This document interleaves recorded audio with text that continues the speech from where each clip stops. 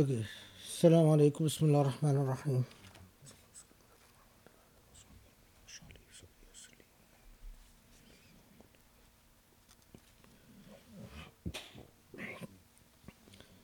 If I can take you back just for a second to verse number 5. ومن أضل ممن يدعو من دون الله من لا يستجيب له. Who can be more astray than those who call upon other than God who do not respond to them? I just want to know, because I forgot, that in many tafsir, like for instance the Tabari, or the Qurtubi as well, they note that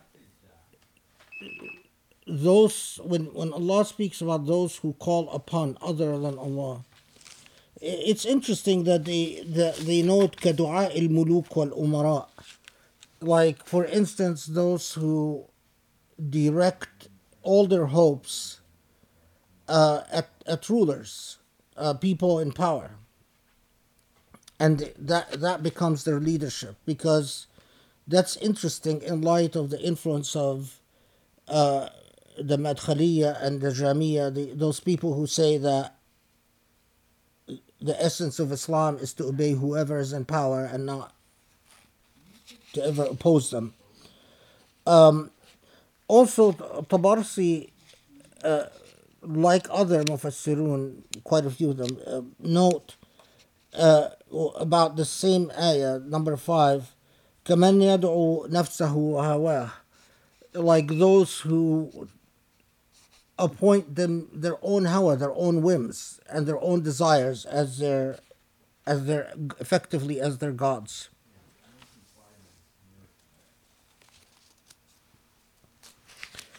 Okay.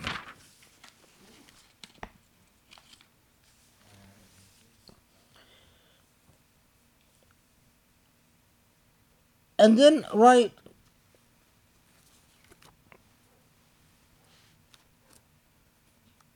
وإذ لم يهتدوا به فسيقولون هذا إفك قديم. This is verse 11. That among the responses that people had to the Prophet Muhammad والسلام, among the responses that people have in general, is to say, oh, we've heard all of this before. هذا إفك قديم. This is an old lie, an old story. We've heard all of this before. So the interesting thing is, while people defer to the way they were raised, the way they brought up, but simply because the truth has been told for ages, simply because you are raised with you might have been raised with the refrain of iman and faith. Just because you've heard it all before, it doesn't mean that it's not the truth. That doesn't affect it. So, and it's interesting that in many surahs, from many surahs we know that among the things that among the responses that the Prophet ﷺ would get is, this is all old news. We've heard all of this before. And in that context, they're referring to, of course, like they've heard they've heard narratives about earlier prophets like Ibrahim and Musa and so on. But the Qurayshis had rejected these narratives, and so Muhammad was coming, reminding them of something that has been in circulation before. Okay, ومن قبله كتاب موسى إماما ورحمة وهذا كتاب مصدق لسانا عربيا لينذر الذين ظلموا وبشرى للمحسنين إن الذين قالوا ربنا الله ثم استقاموا فلا خوف عليهم ولا هم يحزنون. So then we get to 12 and 13, where the surah takes us back and says, in fact, there is nothing new. This is the message that Moses came with, and of course from elsewhere in the Quran we know repeatedly that this is the same message that other prophets came with, but that this is the core message that Allah has communicated to human beings time and time again. It doesn't change. And this is lisanan Arabiya. This is in Arabic.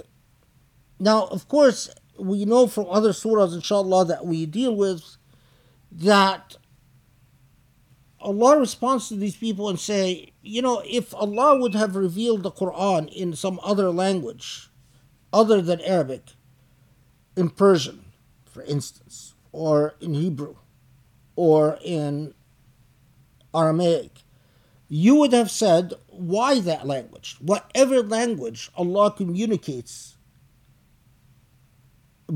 uses to communicate with human beings, the easiest cop-out is to say, well, why that language? Well, every time that Allah has communicated with human beings in a language, the people that belong to a different linguistic group griped and complained about that.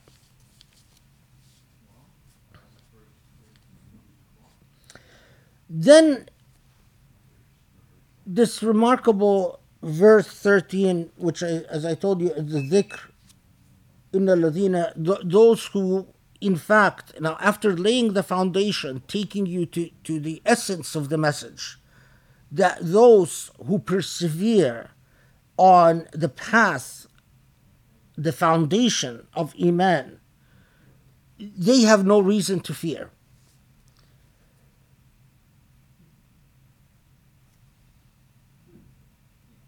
Then, a most remarkable transition to talking about parents and family. ووصينا الإنسان بوالديه إحسانا حملته أمه كرها ووضعته كرها وحمله وفصاله 30 شهرا حتى إذا بلغ أشده وبلغ 40 سنة قال ربي أوزعني أن أشكر نعمتك التي أنعمت علي وعلى والدي وأن أعمل صالحا ترضاه واصلح لي في ذريتي إني تبت إليك وإني من المسلمين أولئك الذين نتقبل عنهم أحسن ما عملوا ونتجاوز عن سيئاتهم في أصحاب الجنة وعد الصدق الذي كانوا يوعدون. Translation, let me see how it's translated.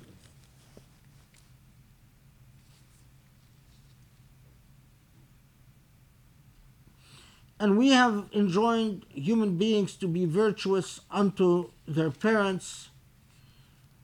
Their mother carried them in travail and bore him in travail, and his gestation and weaning in 30 months, such that when they reach maturity and reach 40 years, they say, may Lord inspire me to give thanks for thy blessing, which thou hast blessed me and has blessed my parents, and that I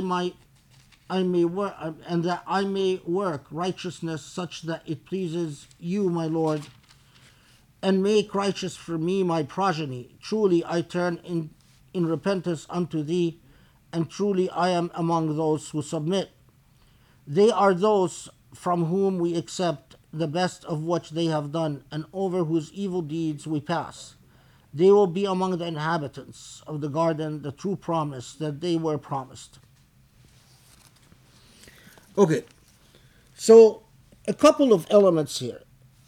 One, it's talking about your obligation towards your parents.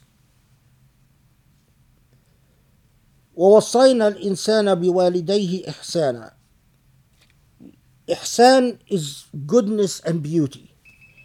The obligation that you owe your parents is an obligation of beauty, is an obligation to treat them beautifully. From a mention of the parents to a focus on the role of the mother, who bears the child, who weans the child, and then it talks about those who reach 40 years of age and are fully cognizant of what they owe God, and they pass on the legacy of righteousness to their progeny. They pray to God, make our progeny blessed. Okay, so note here, one is that it is reminding you of your obligation towards your parents. Two, it is talking about a dynamic anchored in the family. A child who's raised well by parents, and that child then wants to pass the legacy wants to pass that beautiful legacy onto their progeny. And then why the mention of 40 years of age? First, I'll deal with the 40 years of age because it's perhaps the easiest of them. There are traditions that say that all the prophets, except Jesus, with the exception of Jesus, all the prophets would receive their prophecy in their middle age.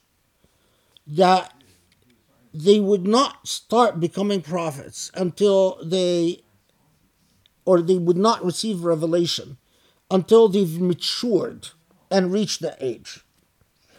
Many scholars note that, this verse is not talking. The Prophet ﷺ himself received revelation when he was around 40 years old. But many scholars note that it is not just talking about what happens with prophets, but it is alerting you, human beings, that reaching the middle age is a critical point, if you will, a signpost in your life. If you reach your middle age and you're still confused and lost, then that's a sign of something really wrong. It doesn't mean that you can postpone your piety till middle age, but it's as if Allah is telling you, you can go back and forth, but be cognizant of the point in which you reach the middle age. The best of you are those, by the time they have reached their middle age, they are anchored in this relationship with Allah. Okay, so what is the relationship that the Quran is inviting you to be anchored in? And why, right after it reminds us, after it talks about the role of the Prophet, and it talks about those who are anchored in the desire to be among those who ثُمَّ اسْتَقَامُوا, the desire to establish istiqamah. And why, after talking about, they have no reason to fear and so on, and why right after mentioning the narrative with Moses, that this is an affirmation, does it segue suddenly into talking about parenthood? There is a narrative that this ayah was talking about, or was revealed on the occasion of Abu Bakr and his parents. But this narrative is not strong. You can't rely on that narrative, and you can't rely on that as an occasion for revelation. And as most scholars note, that it is of general application, and it's not one that is actually addressing the relationship of Abu Bakr with his parents. For many different reasons, but among them, the narrative itself is not reliable.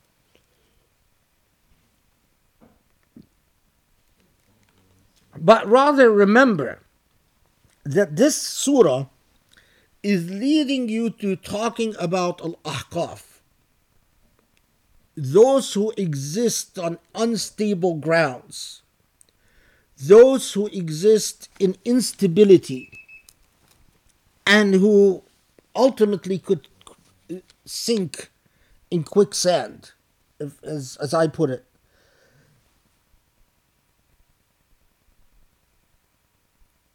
The surah is alerting us as a people to that critical dynamic that if you want to build a foundation for istiqamah, for repose, for tranquility, well, the family in this dynamic described by the surah is critical. Don't think, for those, for instance, who say, well, what about the institution of marriage? This is the response. The institution of marriage is critical to the dynamic of a foundation of a society that doesn't exist on quicksand. In a society in which the family is weak, the morality of that society is weak. But not just any family. A family that mirrors the dynamic described here. Parents who raise their children in piety and in love. Note the mercy and compassion and love that flows through this ayah, to the point that when the child grows up, the child is full of gratitude to Allah. Put it differently,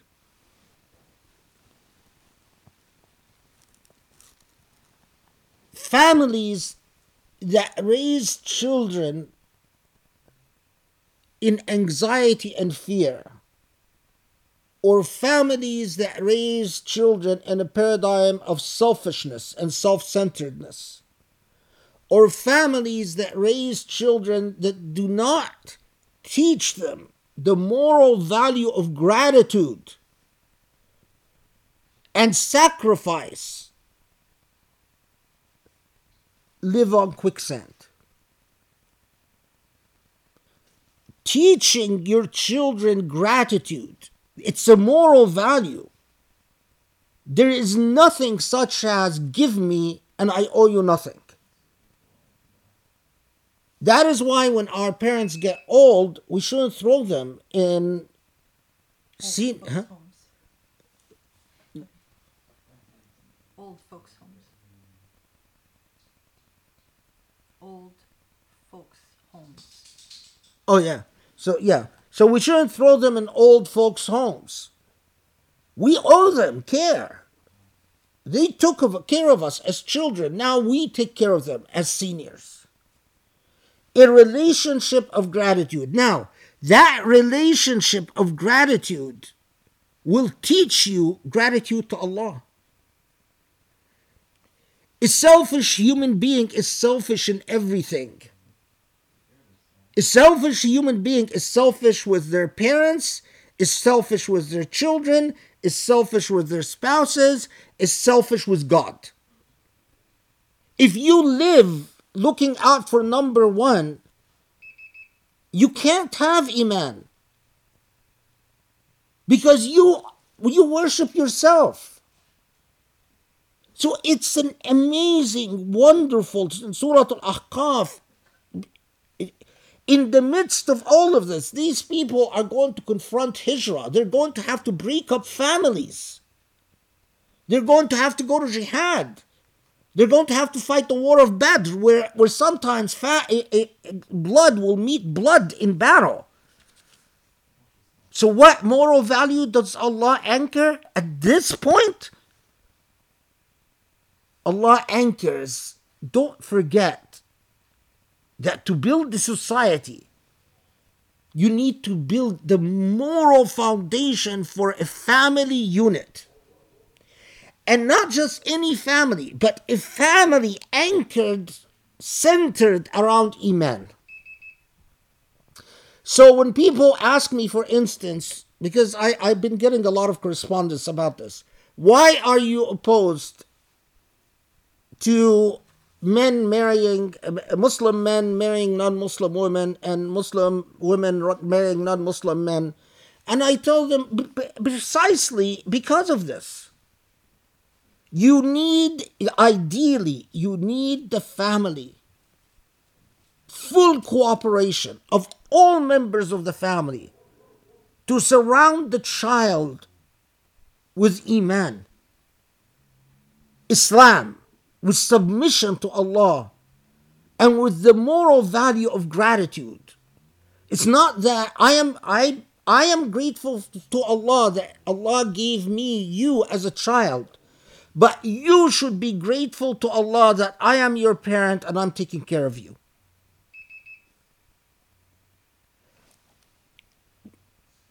When you choose partners, for those of you who are not married, if you're married, khalas, it's too late. Unless, you want to do something radical, but that's another conversation. But for those of you who are not married, think of this. Is your partner going to help you in raising someone in istiqamah, in achieving Sirat al-Mustaqim for your children, so that you can have a dynamic within the family of no anxiety and no fear? Do you aid one another in your relationship with Allah so that you as a family unit can teach your children what it means to trust Allah, what it means to believe Allah and trust Allah?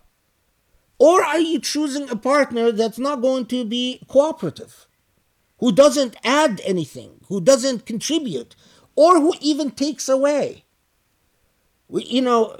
When I see kids these days and, on these dating apps, and they list, degrees. Oh, I want a doctor. I want an engineer. I want a level of income. I want someone who's this tall. I want someone who has this waist, who has these physical proportions. What are you doing? I feel like shooting myself. Astaghfirullah, it would be suicide. But if suicide wasn't haram, I would do it. Khalas. What are you doing? Is this what the Quran teaches us about how you raise, what you raise, how tall someone is, what degrees they have, what income they have? It is all about a partnership for Allah, for the sake of Allah, in the way of Allah. Otherwise, you're among the Ahqaf. You're on the Ahqaf.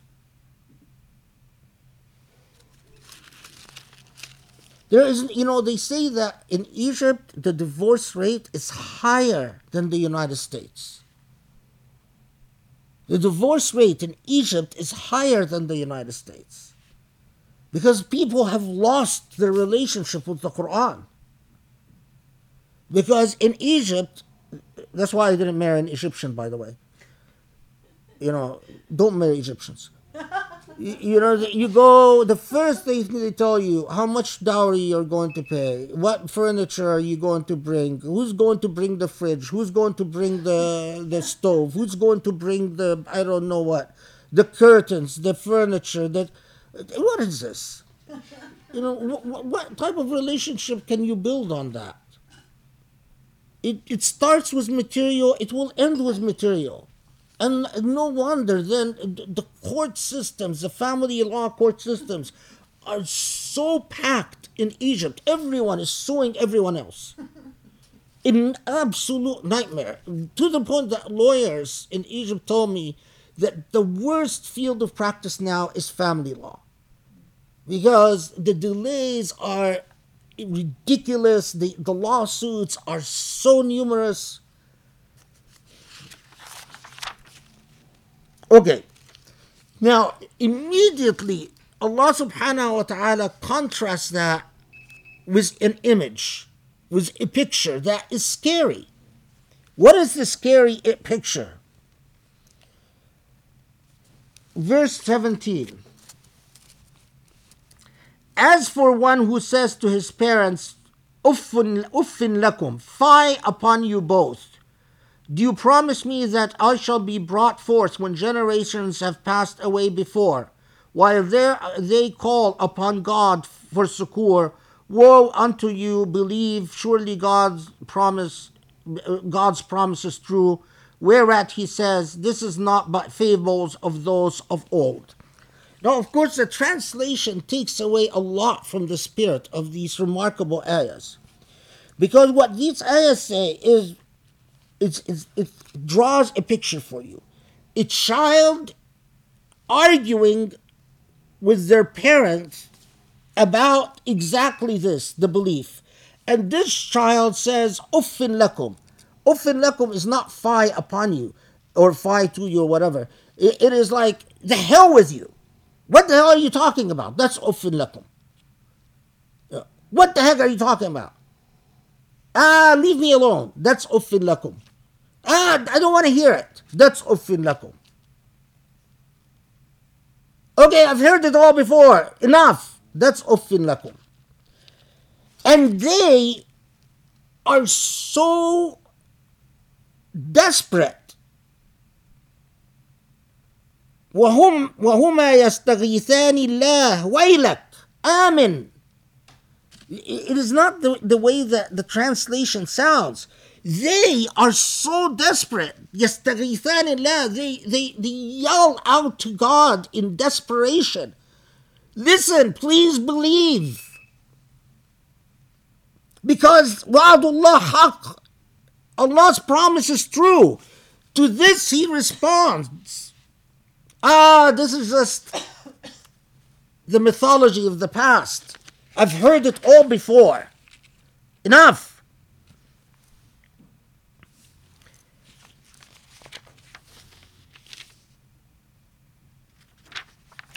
So the image is alarming. Very much different than la khawfun alayhim wa la hum yahzanun, the image of tranquility and so on. Here, there is tension in the family and scary tension.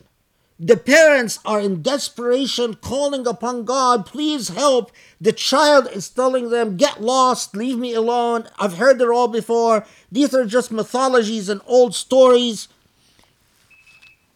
The contrast is stark. And the Quran is gently telling you, Allah is gently telling you, no, it is your choice. What type of family do you want to aspire for? What type of family you will pray to Allah for? Because what type of family you have is also what you pray for. Or if you don't pray for anything, you'll get the second family. If what you pray is for jobs and careers and exams and so on, but you don't pray for,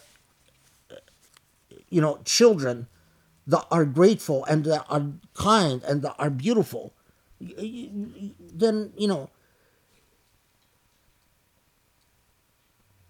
And second, know that if Allah gives you the first type of family, that's such a blessing. It's a gift from Allah.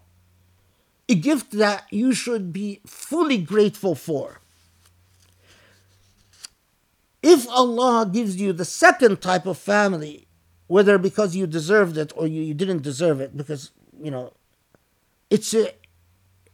it either could be a curse or a true test. But it is a remarkably difficult situation. But you must aspire, it's clear what you must aspire for. And what type of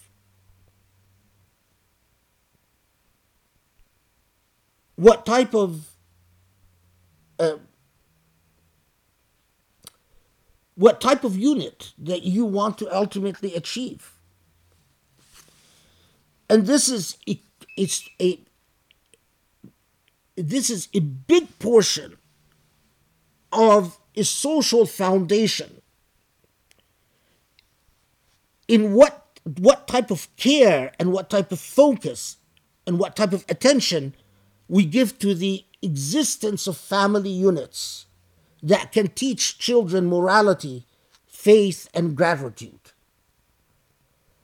Doing so requires work. If we create societies in which parents are working from 7 in the morning till 8 at night, and they have daycare and childcare and so on, obviously this is not our goal.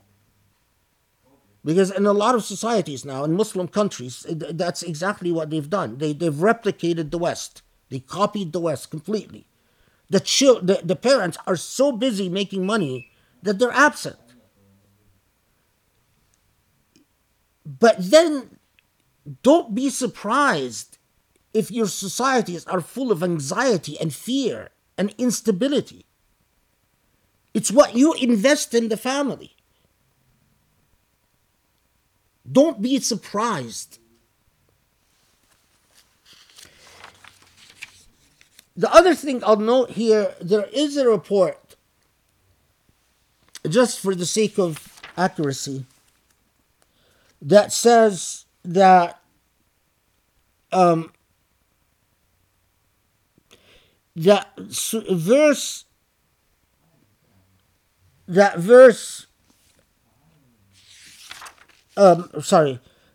17 was revealed to address Abdul Rahman. Abdul Rahman is Abu Bakr's son.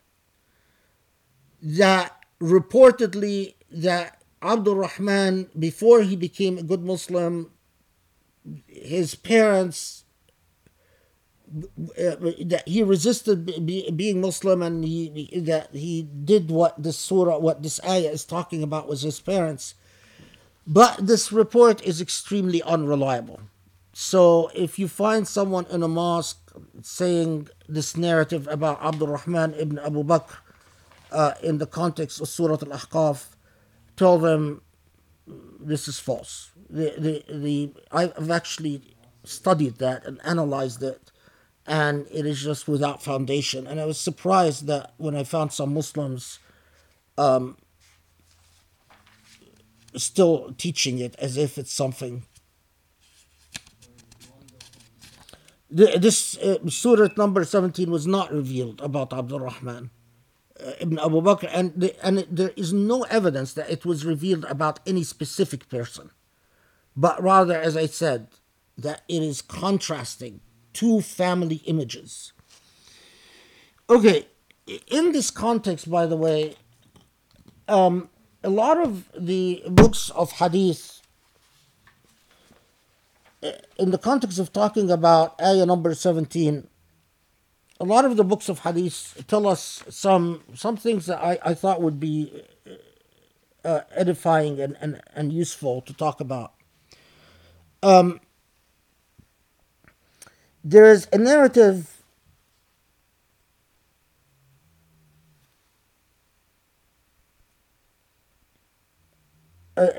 mentioned often in this context And you'd be surprised, why the occasion of verse 17, but verse 17 occupied Muslim commentators and Muslim scholars, and there was a lot written in the context of verse 17, in the context of strife in the family unit. The part that fascinated me the most are these narratives that talk about, that describe the type of tranquility and the type of non-materialism that is specially applied to rulers and leaders of the Muslim community.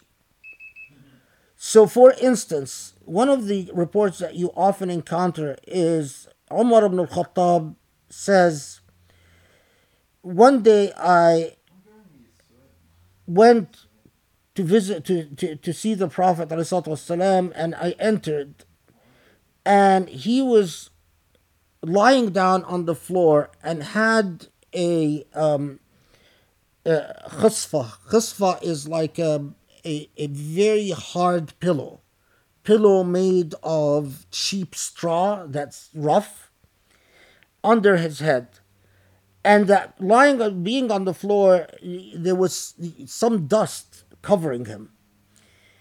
So I greeted him and I sat, and I looked at him lying on the floor with the dust on top of him and this hard pillow under his head.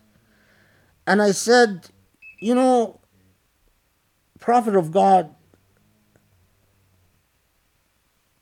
the rulers of Persia and the rulers of Byzantia and the Arabs of the Ghassasina and the Arabs in Iraq, the rulers of the tribes of Iraq, they sleep on mattresses and pillows made of silk and cotton. And you won't even allow yourself a luxury beyond that. And the Prophet ﷺ said, to paraphrase it, that those who have dunya in their heart chase away iman from their heart. I mean, it's interesting to reflect on. I mean, if the Prophet himself, the standard he applied to himself, of course, was very high. But even if we take something far less than that, you know, even if we don't want to sleep on floors with dust covering us and a hard pillow under our head,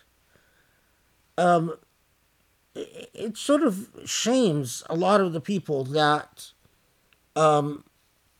just spend on comfort, and their entire life is on the level of comfort that they want to lead. There's another very interesting report, this time from Ali radiallahu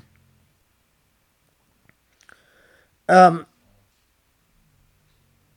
That Ali radiallahu anhu would eat what his servants and slaves would eat. He would never eat anything better than what they eat. And he would never buy a shirt without making sure he can afford to buy shirts for his servant at the same time. And that, in fact, people noticed that when he bought a shirt for himself and a shirt for his servant, he would give his servant his better shirt, and would take the shirt that was less expensive and not as well made.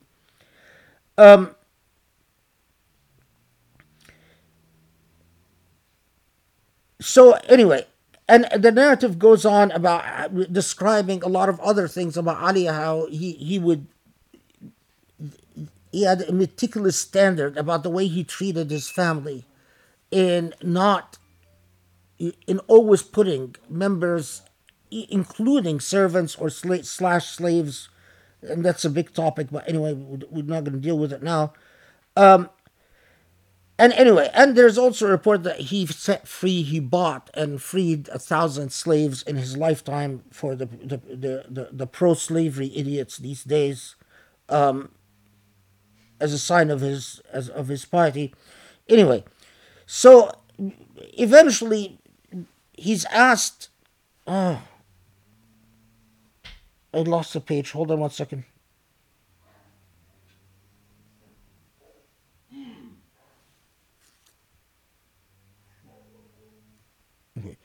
So eventually he is asked about it, about why does he apply such a stringent standard to himself, and his response is just beautifully, you can't, it's so beautiful that you can't pass over it. He said, إن الله فرض على أئمة الحق أن يقدروا أنفسهم بضعفة الناس كي لا يتبيغ بالفقير فقره. What this means is that Allah's standard when it comes to the rulers and the leaders of Muslims is that they only should limit themselves to enjoying what the poorest and the most powerless among the people enjoy. That you see what the most needy in society have, and that's what you should have. Why? So that the poor never feels inferior because of his poverty. Of course, it just blows your mind, because when you see the leaders of Muslim countries today, and I am sure, because I've 30 years in the United States and 30 years in Islamic circles, I've never saw this hadith or this narrative taught once. Look at the moral standard. We talk about power, and we talk about race and empowerment and privilege and so on. Look at what the Islamic narrative has to contribute. That in fact, if the leaders of society want to have a better standard of living, then they should raise the standard of living among the most poor. Because the standard of living that they should apply to themselves is the standard that the least privileged in society enjoy.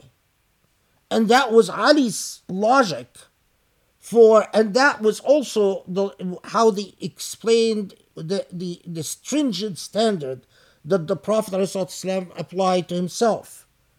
That as long as the most poor in society cannot have more, then I'm not going to have more.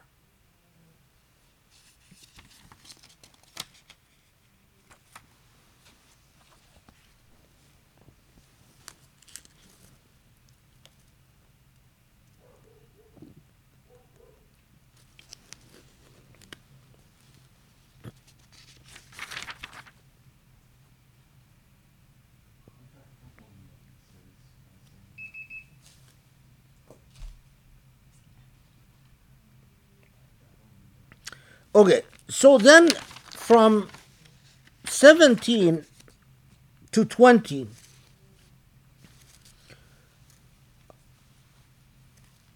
Allah reminds us of the inevitable fate, and that often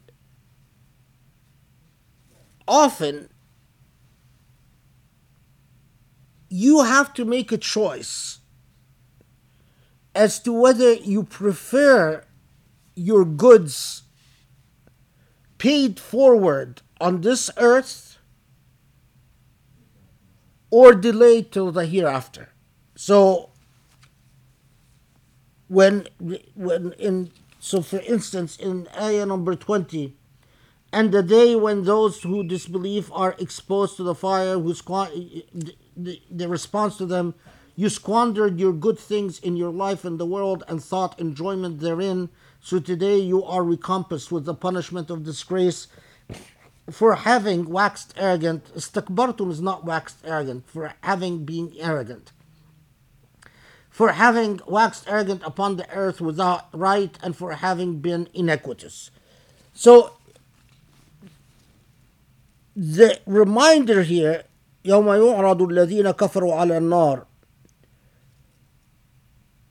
that the day that those who, and I like for kafr to be iniquitous, because kufr is not just disbelief in God, but you could be a kafir who is officially a mu'min, someone who says that I have iman, as far as the hereafter is concerned, not as far as the law of identity is concerned on this earth, but that's another topic. So the day that those who in the hereafter confront punishment, and they're told, well, you've enjoyed,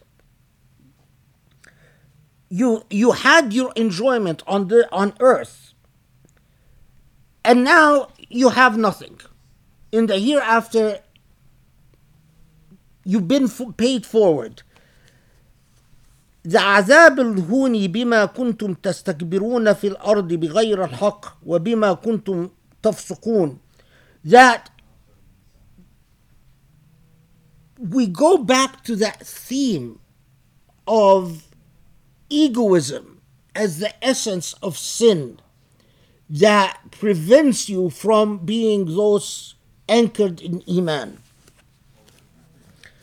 I'm not going to say more about egoism here because there are other surahs that focus in distinct ways about the ego that we'll, inshallah, we'll talk about in due time.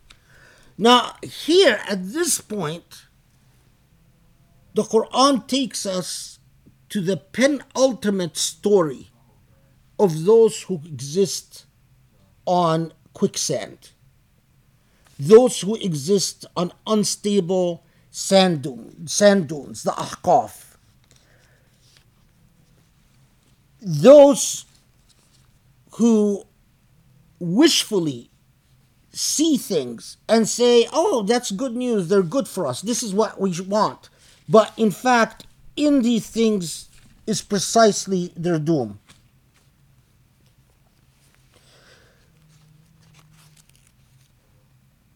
And this takes us to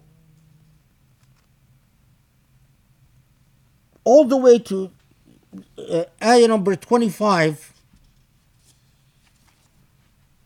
I'm going to make sure I didn't forget anything.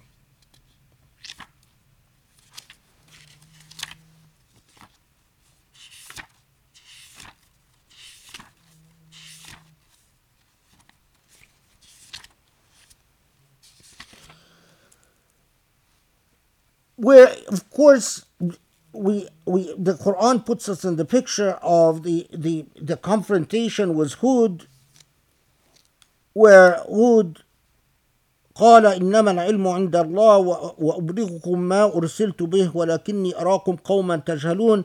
Who told them that you are people who are fundamentally ignorant, but they're not going to accept his message, and they're going to rely on their own faculties and their own assessment. And that's when they see the immersion clouds, as we've talked about.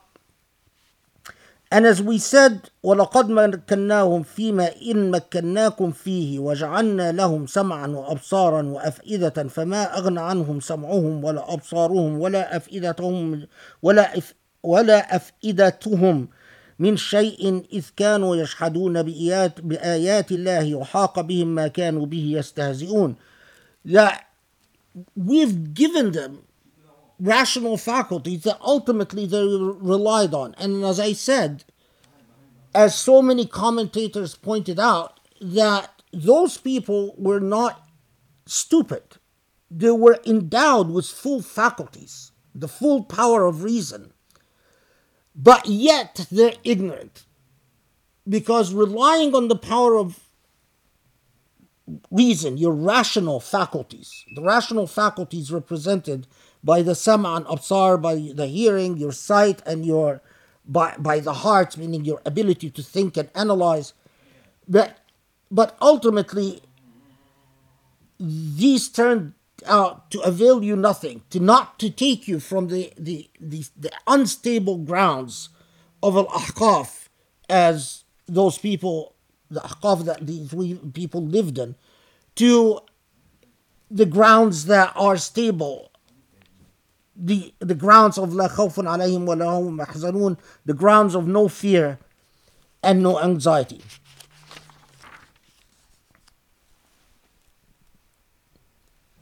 Okay, let's pause here to pray Maghrib before we get into the jinn segue. Did you hear the adhan?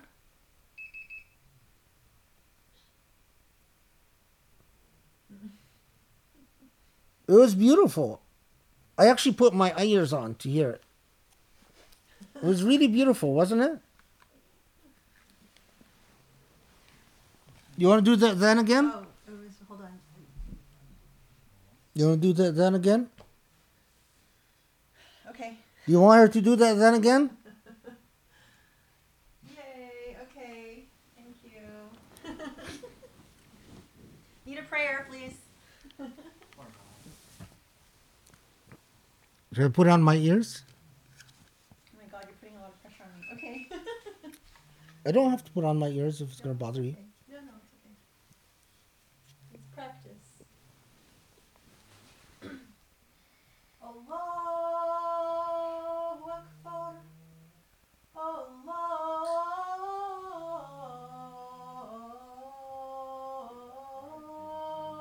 Akbar.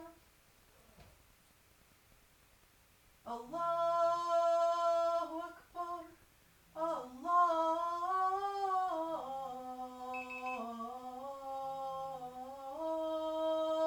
Akbar. Ashhadu an la ilaha illallah.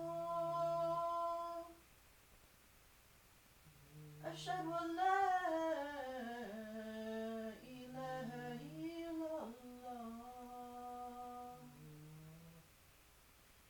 Ashhadu anna Muhammadur Rasulullah.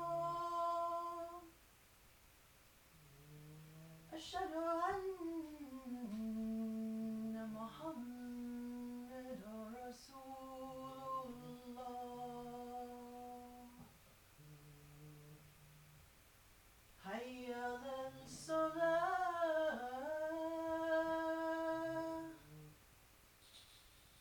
Hayya al-salah.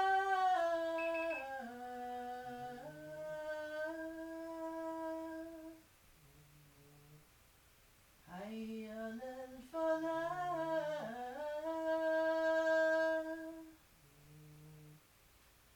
Hayya al-falah.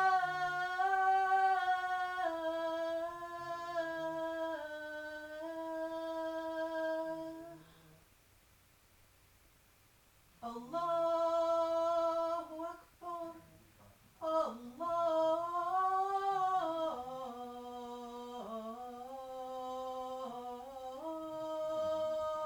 Akbar. La ilaha illallah. Keep getting better. بسم الله الرحمن الرحيم.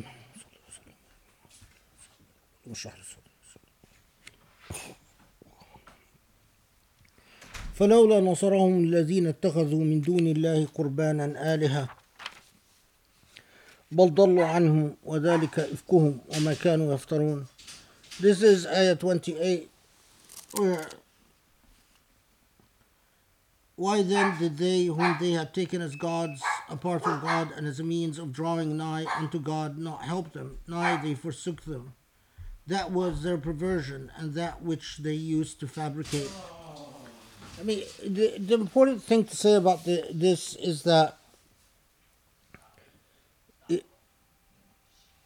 stating for the obvious from the perspective of Iman that you, whatever you take as a partner to God, and again, I underscore that it does not just mean idols, and it doesn't just mean worshiping Mary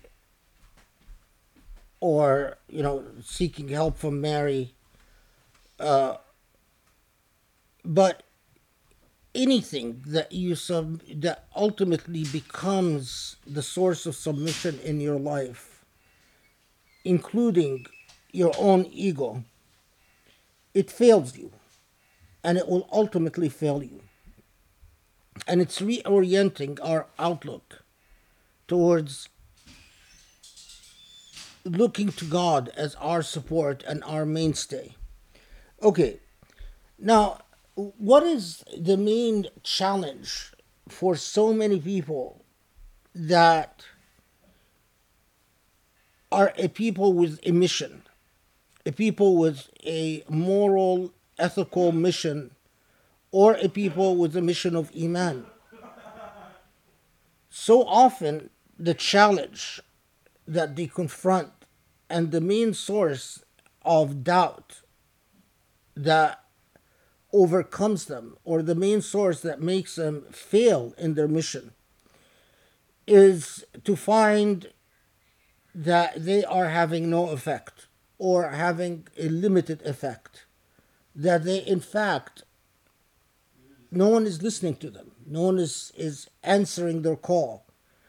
And of course, regardless of who you are, you will be overcome by doubt and by frustration, and ultimately this could erode you as a human being, if not erode your Iman itself. And subhanAllah, here is where this revelation, where Allah is speaking to Muhammad ﷺ and telling him that jinn listen to the Quran,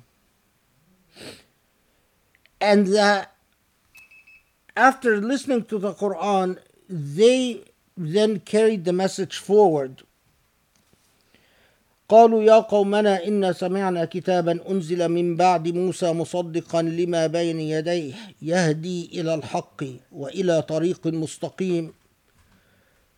The jinn speaking to their own kind, saying, we've heard now a revelation coming after Moses that guides to the straight path, to طريق المستقيم, which, as we said, is a theme in this surah.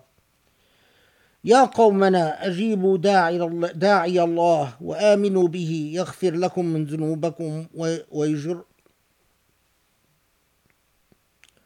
ويجركم من عذاب أليم ومن لا يجب داعي الله فليس بمعجز في الأرض وليس من دونه أولياء أولئك في ضلال مبين. So this takes us from ayah 29 to 32.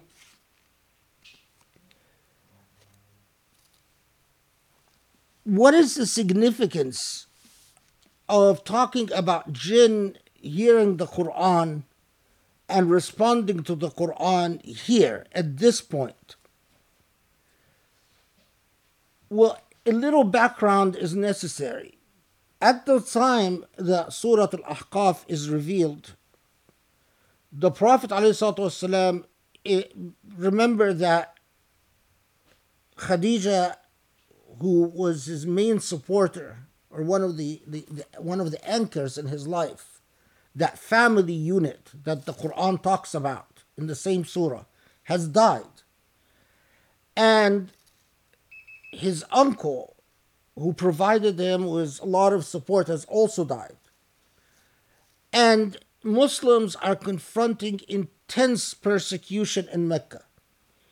And at that time, the Prophet ﷺ travels to Ta'if in order to ask Ta'if for protection and support. And not only does Ta'if reject him, But they turn violent and they stone him. And they stone him so badly that he bleeds. He's covered in blood. And is injured and is unable to walk back. So he's suffering immensely. And Muslims are persecuted. There are no new converts to Islam. The number of converts to Islam has stabilized or has remained constant. He's lost his support, and he went to Ta'if with horrible consequences. This is now before things will unfold with Medina, and Medina will support him.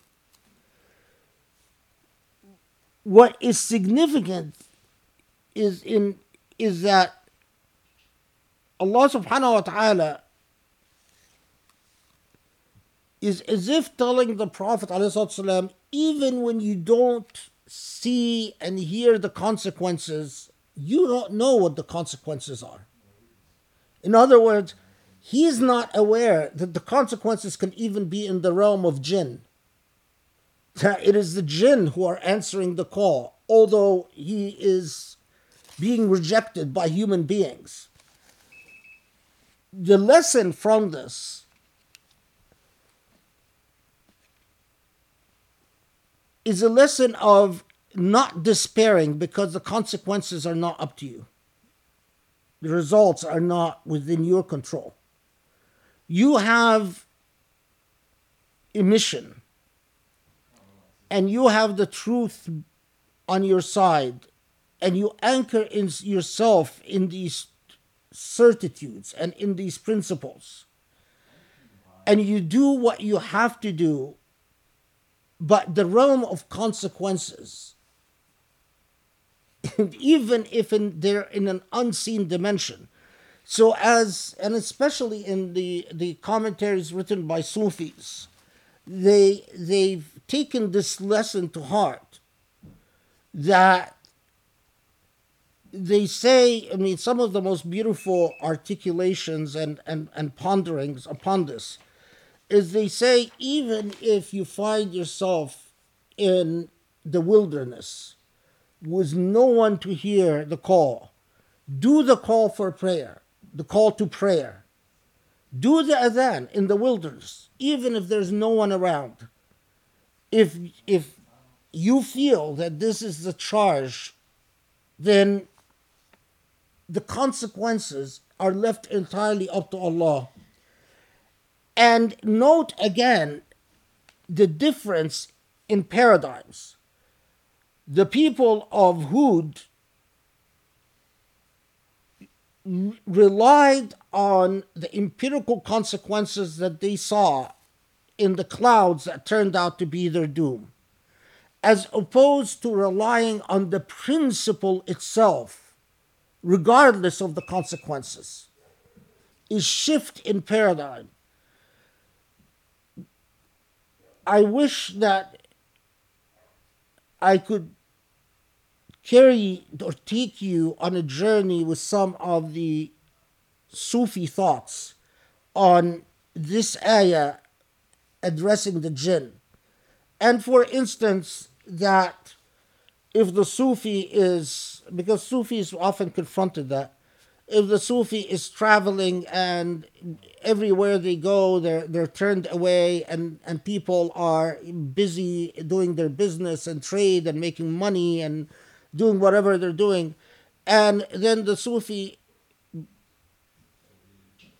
has cycles of dhikr that are supposed to invite people to Islam, then they do the dhikr in the wilderness. They do it in an abandoned mosque, even if no one else in is in the mosque. And there's some very, very beautiful discourse on this. But it is speaking to the Prophet ﷺ as an exemplar to us.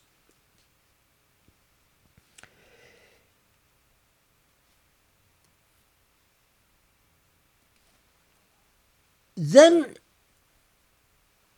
Surah Al-Ahqaf is leading to the close, or is revving up to the end of the surah,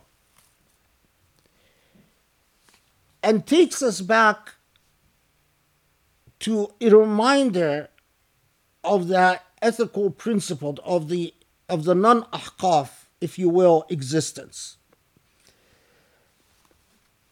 ألم يروا أن الله الذي خلق السماوات والأرض ولم يعي بخلقهن بقادر على أن يحيي الموتى بلى إنه على كل شيء قدير ويوم يعرض الذين كفروا على النار أليس هذا بالحق قالوا بلى وربنا قال فذوقوا العذاب بما كنتم تكفرون. So the point that is obvious from the perspective of Iman, the point that is we are repeatedly reminded of, the heavens and the earth are meticulously calibrated for existence,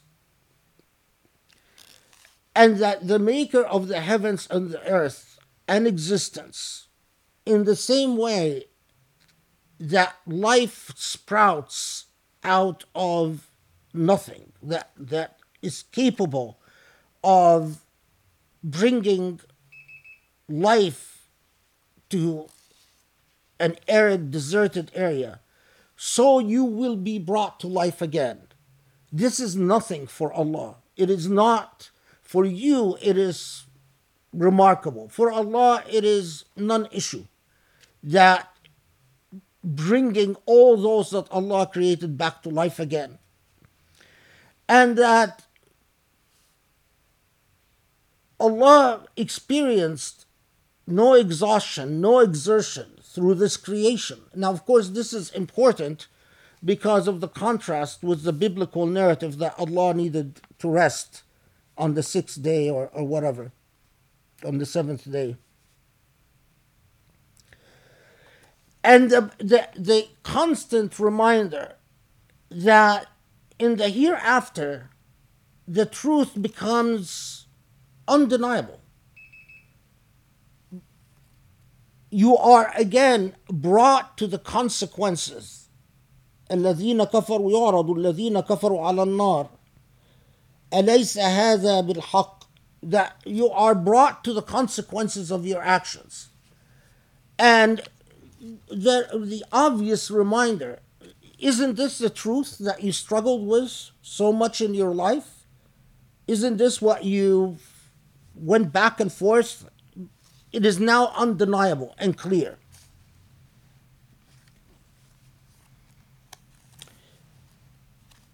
And then the final refrain to the Prophet ﷺ, after taking you on this journey, teaching, reminding the Prophet, and through the Prophet ﷺ, the followers of the Prophet, the difference between an unstable life and a stable life, a life anchored on Iman and istiqamah, and a life that is anchored on wishful thinking and empirical thinking, and a life without trust in the divine, even a social life that is based on principles of gratitude and principles of morality versus a social life that is egotistical and self-focused. After teaching you that it is not the consequences that matter, but the principle of your mission that matters, comes the final refrain to the Prophet ﷺ. فاصبر كما صبر أولي العزم من الرسل ولا تستعجل لهم كأنهم يوم يرون ما يوعدون لم يلبثوا إلا ساعة من نهار بلاغ فهل يهلك إلا القوم الفاسقون. Now, I don't even need to look at the translation because however it's translated, it's not going to be adequate. So I'm going to just paraphrase it. So persevere, because the messengers like the messengers of the past, persevered. Ulil azmi min ar-rusul, those messengers who went, Ulil azmi min ar-rusul are the messengers who went through great tribulations and great suffering. Like, for instance, Ayub, who was ill for a very long time, or like Zunnun, who was swallowed by a whale, and so on and so forth. Or like Jesus, who suffered persecution, and so on. And ultimately, the human nature is that you want to see results, you want to see consequences. So, the very simple restraint, وَلَا تَسْتَعْجِلْ وَلَا تَسْتَعْجِلْ لَهُمْ. I'm just curious how they translated it.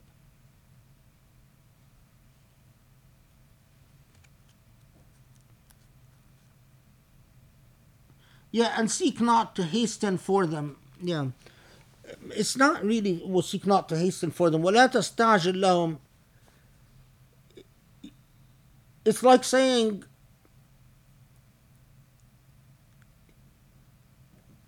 don't, in your own mind and don't think of how fast things are going.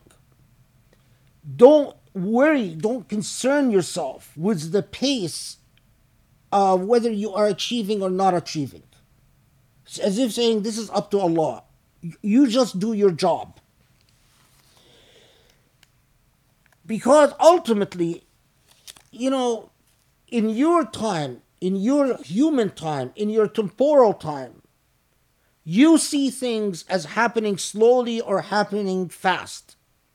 But that's your perception. And as proof of that is that when people are resurrected, life to them on earth, with all its ups and downs, will seem like they've lived but an hour. That all this existence, all this story of life that they went through, as they stand resurrected, they will think back and say, did we actually even, was that even a reality? It's like when you go through something and you say that it wasn't a dream. At that point, this entire life on earth will appear as if it was a dream. It went so fast, and looking back at it, what was that? Balaghun. Balaghun is like saying, this is a proclamation. Balaghun, it's like telling you, it's not just a proclamation, but a promise. It's like, I am telling you, I'm giving you the ultimate it, the kernel of everything, a proclamation, a promise. What is the promise? It is the entire surah. That is the balagh. The entire moral lesson of the surah is the balagh. فهل يهلك إلا القوم الفاسقون. Ultimately, those who are, yuhlaku is not just destruction, it's not just punishment, but ultimately those who go astray, it is literally exactly like the people of Ahqaf, the people who are standing on unstable grounds. It is a commentary upon entire humanity as it drifts away from Iman, as it exists without the anchor of Iman, thus existing in fear and anxiety, and in inequity, and in injustice. the iniquitous, the fasiqun, the iniquitous to others, the iniquitous to themselves, are lost on this earth and in the hereafter.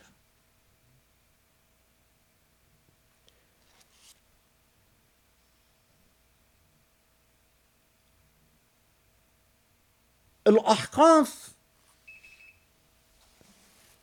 was among the surahs that, as I said, comes right in that critical moment between intense persecution and the decision or the order to migrate to Medina. And so it is one of these critical formative surahs that are as if telling Muslims, okay, get ready for the next stage. So for instance, Surah Al-Ankabut, the chapter Al-Ankabut, the spider, which talks about the hijrah itself.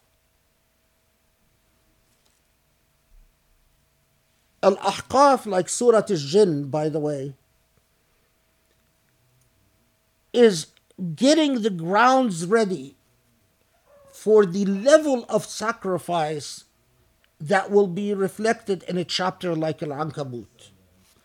But for us,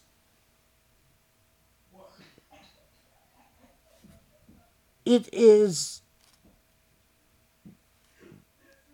if we don't learn from the dynamic between the revelation of the Quran and the seerah of the Prophet and the followers, then we miss the entire point. Then we don't learn anything. Because you could read Al-Ahqaf as basically, just another surah talking about hellfire and talking about past nations, and then ultimately telling the Prophet, be patient. Then you miss entire everything. Then you've learned nothing. The way that you learn is precisely as I laid out. You connect revelation to history, to the transition in periods, and you extract the lesson like the early Muslims extracted the lesson and called the surah Al-Ahqaf, because they understood that this is the surah among the surahs that communicates that essential lesson. Are you going to create the foundations for a life in which you resist a society plagued by anxieties and fears and ultimately injustice? Or do you seek a society that is anchored in the path of Allah subhanahu wa ta'ala? Society and individual, because it applies equally at both levels. Walhamdulillahi Rabbil Alameen, and that is Surah Al-Ahqaf. Alhamdulillah.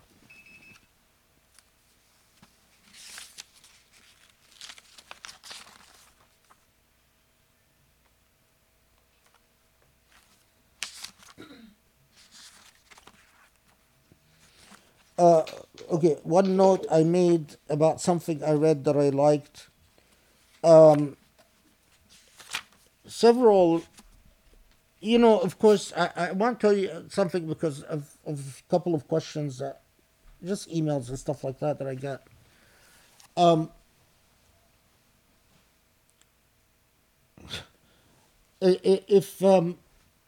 If you read one tafsir, two tafsirs, 3, 5, will you get everything that I'm telling you? And the answer is no. What I present is the result of an obsessive reading of tafsir, every tafsir that I could put my hands on, whether published or not published. This is the level of seriousness that a scholar of Quran is required of a scholar of Quran. People who read the Quran is one thing, but if you position yourself, if you dare position yourself as a scholar of the Quran, then you have to be terrified of the responsibility and liability before Allah and the accountability. And therefore, because of that terror, because of the fear that Allah would tell me, ultimately, you could have been more diligent in studying my book. There is no tafsir, no school of thought, Shi'i, Sunni, or otherwise, that I have not read and read with great relish. And as I said, published or unpublished. But that it is not enough, because I am convinced that in addition, after you read all the tafsir, you must do dhikr. Allah does not, the Quran does not yield its secrets without intense humility and piety before it.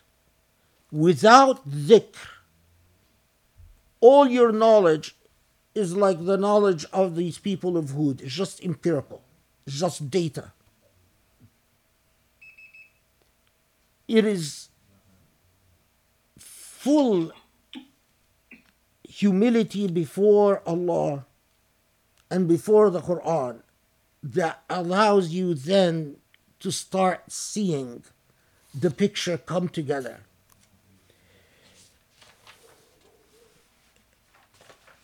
Among the things that I've read, that I've noted, is a comment about the people of Hud.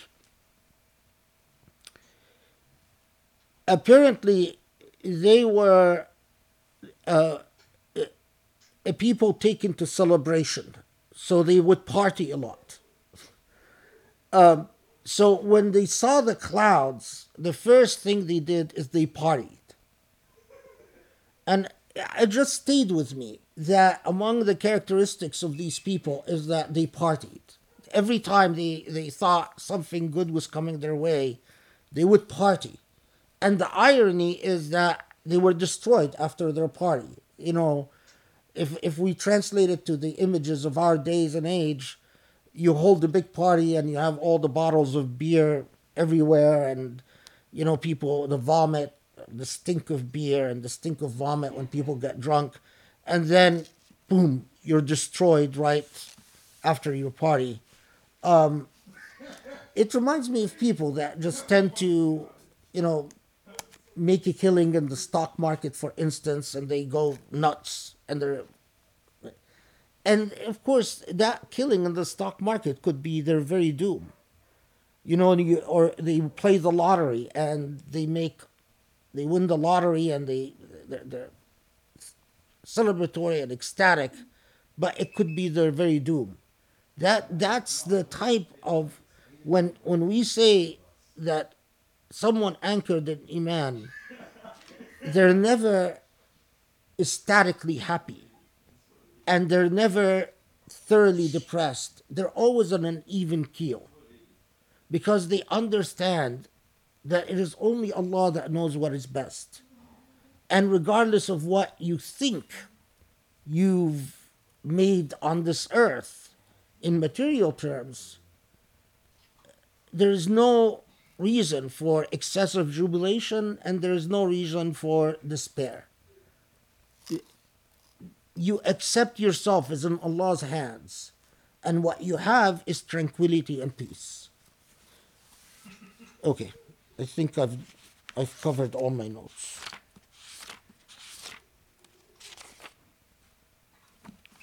Okay, alhamdulillah.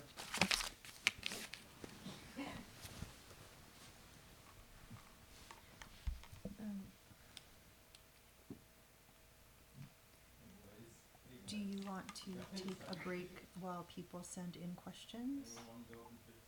Okay, let's so I can use the restroom. Okay. So why don't we take like a 5-minute break, and you guys can send questions either through the chat, either on YouTube or on Google Meet, or you can, I guess text me too if you have my number. So and then we'll come back and start the Q&A, inshallah.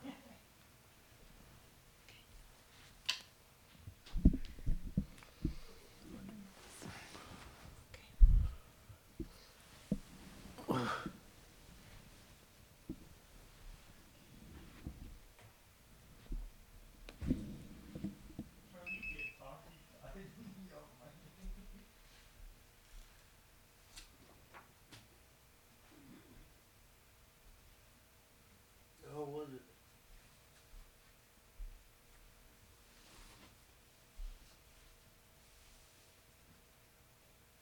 Can you guys hear me? Am I still watery?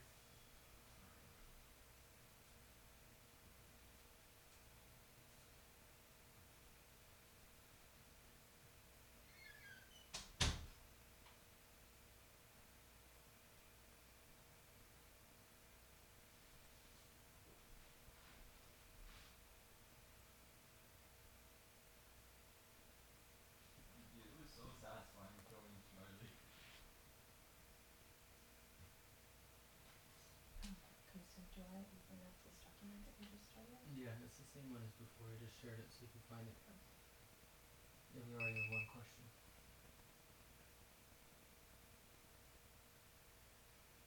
Where do we start? Miscellaneous? Or?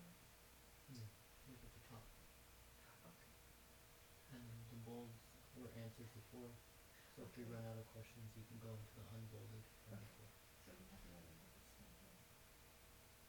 Okay, so you're pulling from the YouTube, right? Mm-hmm.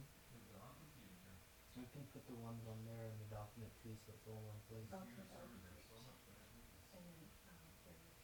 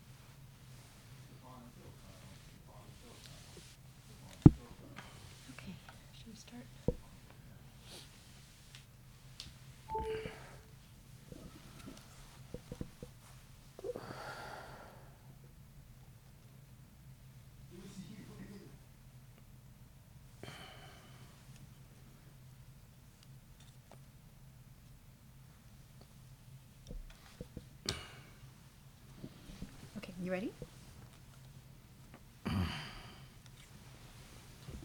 Okay, Assalamu alaikum. Bismillah ar-Rahman ar-Rahim. So the first question, you can hear me, right? Yeah. Okay. Jazakallah khair for another great session. I was intrigued by the fact that verse 5 states that the call of those who worship anything other than God is not answered. I imagine that an atheist would probably argue the opposite. For example, that all our material actions have consequences that we can see, and so they are quote unquote answered, while God in the atheist view is often accused of being silent. In this sense, this verse seems to me to flip the materialist viewpoint on its head by saying the exact opposite of what an atheist would say. Is this another instance reiterating that the difference between the 2 points of view is that as believers we shouldn't expect the quote unquote answers from God to be necessarily tangible and material?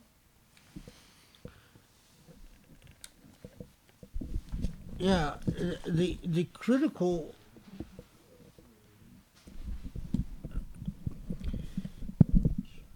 note that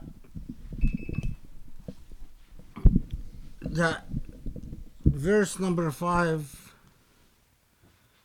brings in the factor that is always absent in the material outlook, and that's يوم القيامة. إلى يوم القيامة وهم عن دعائهم غافلون. That the issue is not consequences. The issue is a power. Is there a power in this universe beyond the powers that are yielded by physical laws? In a nutshell, the laws of causation, the cause of effect. Is there a steward? Is there a force that plays an active role from the non-believer? And that's why the critical issue is Iman itself. If it's a non-starter if you say there is no force beyond the physical laws, and the physical laws is all there is, well, then the only thing that I have to tell you is, well, you're going to find out in the final day. Whether the consequences are borne out on this life or not, the ultimate thing is that in resurrection, we'll meet again. And that's why, the famous آية وعند الله تجتمع الخصوم, that, all disputants, all conflict will ultimately be put before God in the hereafter. But if you start from the premise of I have Iman, then being oblivious to the role of the divine is an inconsistency in your Iman that could rise to the level of hypocrisy. And so are we talking to believers or non-believers? That's a critical issue. The other thing is that, of course, for those who say, well, it is material things. There is another surah that inshallah will if Allah wills, will cover, inshallah.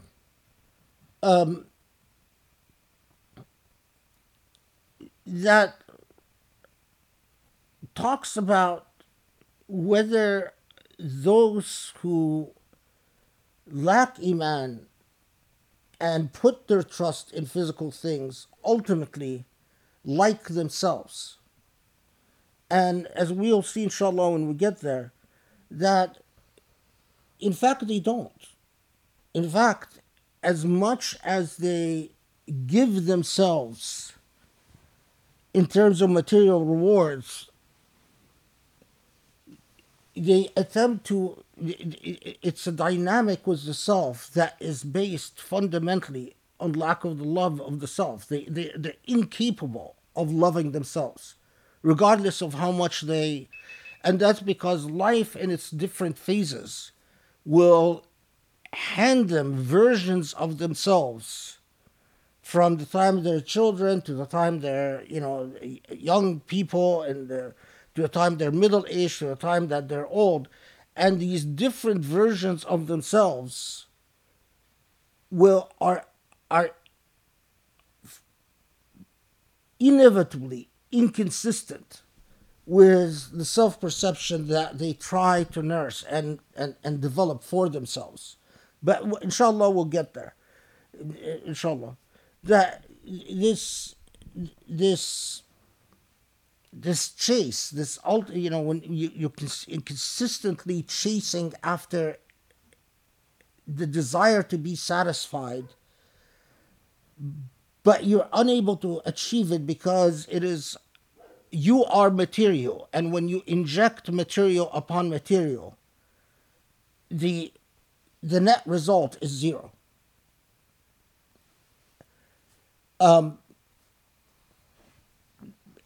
That is why, when I try to think of someone that doesn't go beyond the bounds, I've never met a human being that is limited to the physical world that you can describe as having a peaceful or tranquil aura. It just hasn't happened. And it's not just my testimony, but the testimony of all spiritual leaders and all aura readers throughout history. You add material to material, you get zero. There's no addition. There's no value added. Okay. Thank you, alhamdulillah. Okay, thank you for an enlightening session. It is truly remarkable when reading the Quran within the dynamic of the Surah. What is your advice when one faces non-aligning narratives in the tradition? How much consideration should one give the fact that most major works were compiled many decades after the events themselves?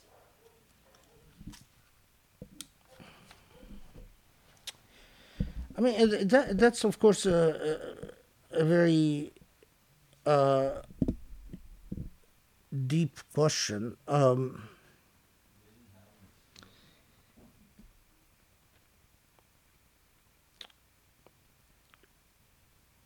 The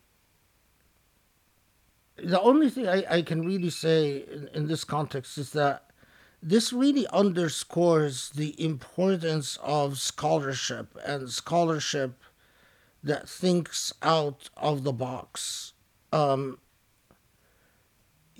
So much.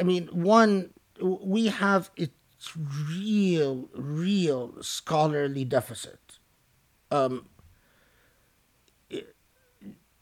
Because it's very, very, the efforts at even studying the Quran was any level of scholarly rigor, the type of rigor that we bring to other fields of knowledge. It's just not there. It's just not there.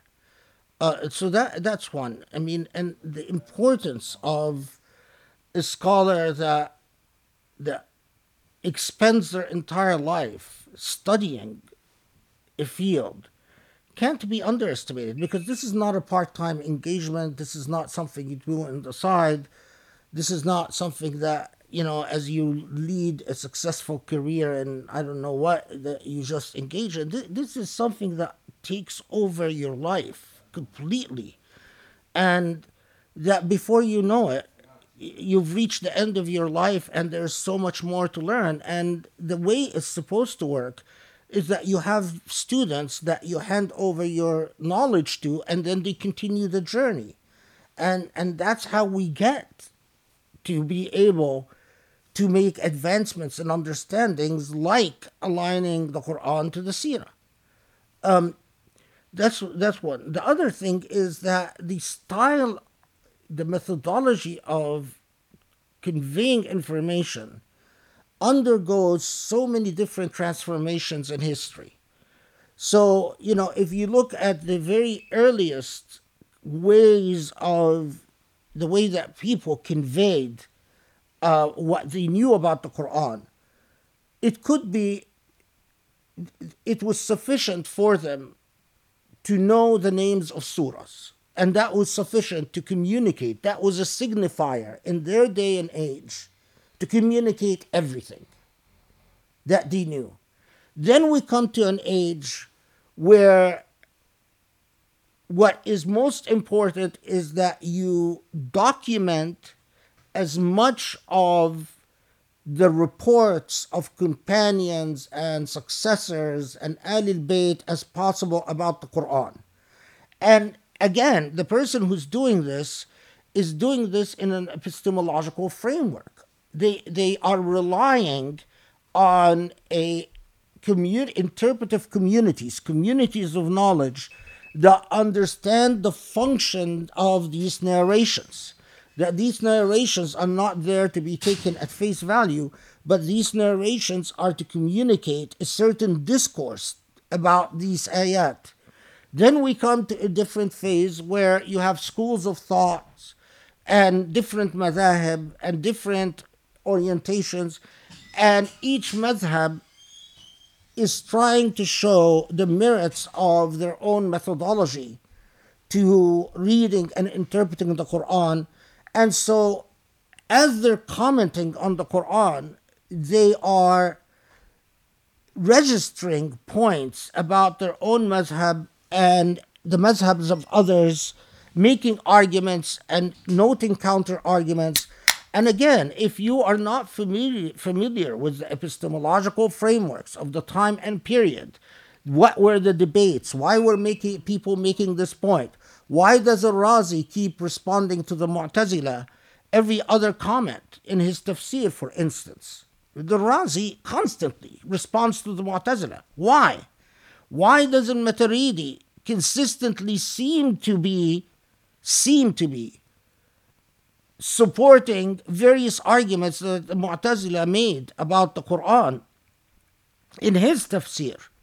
Why doesn't Mawardi avoid all of this and simply notes different schools of thought about each ayah, but doesn't engage in, doesn't talk about the Mu'tazila, doesn't talk about any other madhab, and just not.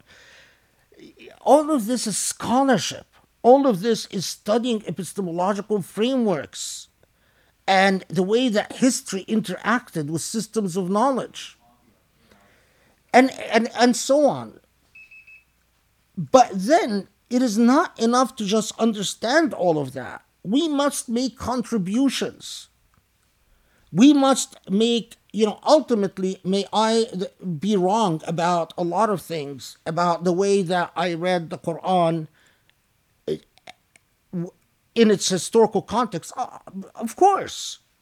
I mean, being wrong is part of the pursuit of knowledge. And only a tyrant and a fool would assume that they're correct about anything. But a true scholar would hope that they're making contributions so that they will be corrected. And in being corrected, you are also being honored. Because if you're making an argument and no one engages this argument,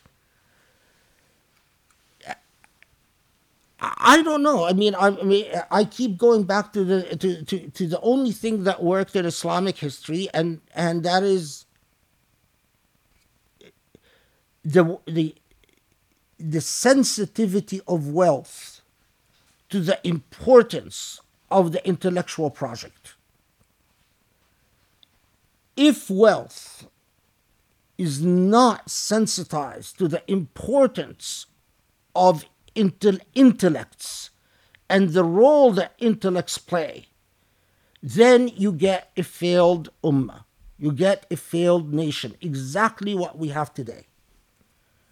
It is as simple as that. If a rich person thinks that they can earn their place in Jannah by building a mosque, being a member of the board of directors, and playing politics in the board of directors, and giving Sunday classes where they spew off stuff that they know nothing about, and they think that this is their path to Jannah. We're failed. We're doomed. If a rich person knows their place and says, my role is to fund through a waqf those who dedicate their entire life to the pursuit of knowledge, and I give money to that, and I humbly step back, and my reward is with Allah, then we're in the game. And honestly, we had it, we've lost it as a nation in history, and I don't know how to get it back. I don't know how to get it back because I'm not happy with the way wealth. When I see rich people support intellectual projects that have no intellectual content or power within them whatsoever, what do you say about that?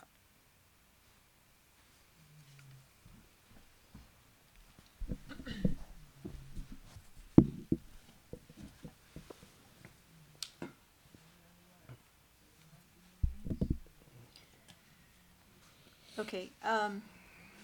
Thank you to the Sheikh for this beautiful revision of the surah. I wanted to ask, given that we live in the West, it usually needs a two-income household. Our generation is heavily threatened by financial difficulties and we don't want to live in poverty. Also, admittedly, we don't want to leave our kids with our parents because we usually have a different vision for childbearing. What would the Sheikh suggest as an alternative to daycare and both parents working? And then I'm going to add a second question that's related. Does Islam have a metaphysics of marriage and family units? Can the foundations of a devout ummah be built on a non-traditional family unit, including single parents, homosexual couples, etc.? The second question is much harder and would take us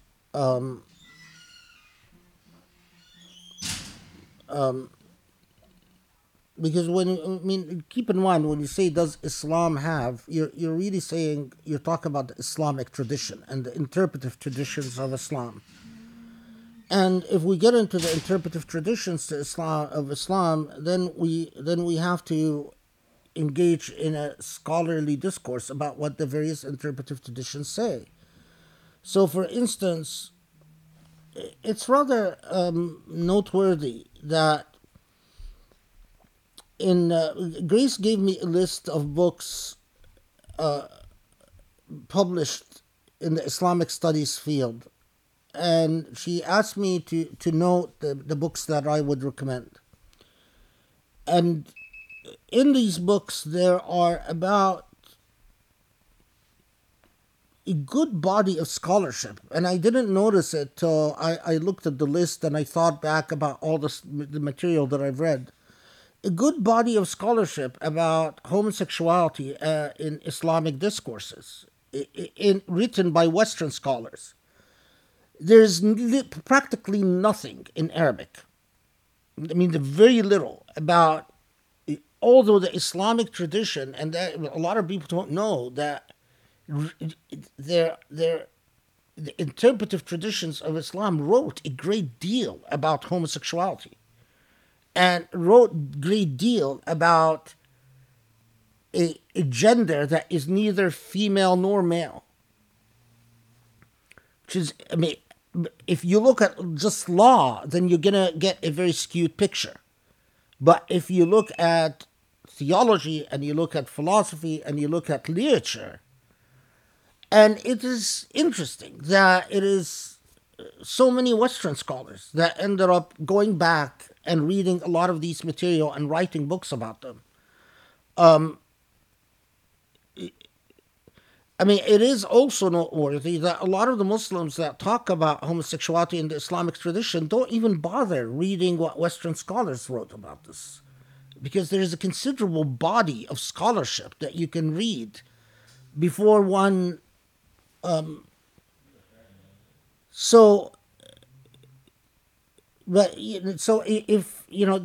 and that's a very big topic. The first I mean, the first question is also connected to the second question in many ways. But anyway, um,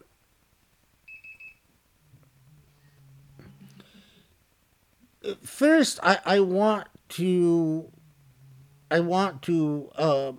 problematize, if you will. I mean, that's an interesting word, but problematize the assumption of um, of a double income family and all of that. I mean,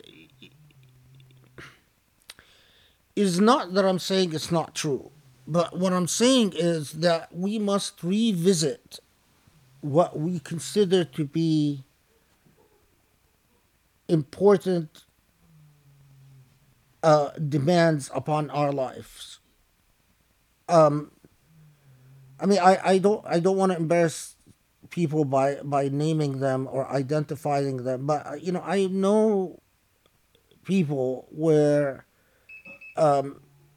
very close people where the main income, for instance, became the source of income became what a wife earned, and the husband would bring additional income here and there from various jobs here and there, but the way that this family confronted, because the wife had the higher earning potential, that became the financial backbone of the family. And the husband stepped in the role of the caretaker, and became, and the husband was also more spiritually advanced than the wife, and raised beautiful children, Islamically beautiful children. But it took a lot of financial sacrifices, a lot of financial humility, to be able to do that. It it took also raising the children with its level of self contentment, that they don't care what others have and they don't look at what others enjoy. I mean, for a lot of people, unfortunately, I've noticed that what they perceive as necessary financial demands is really their expectations and the type of rug they want in the house, and the type of location that they want their house in, and the type of car and the type of couch and the type of dinner table and the type of the type of everything. So I think a lot of people would be surprised what happens when you live in a different paradigm, where it's basically the reason we have a couch is that it's something to sit on, and we don't care whether it impresses guests or it doesn't impress guests, and we don't care if it's the same couch that we've had for 30 years or it's not the same couch that we've had for 30 years. It, and so on and so forth. So that's one, because it is a critical part of, and a critical part of thinking about how to organize a family, how much time the children would get. If it's seen as a priority, I've seen families mold themselves very differently. Then now, if you're talking about a truly dire situation where ultimately you live in a place like LA, and the combined income of the family is going to be, I don't know, combined income of the family is going to be 50,000 or 60,000, and they don't want to live in what's that part of it, East LA or something like that, in a bit really dangerous. Um,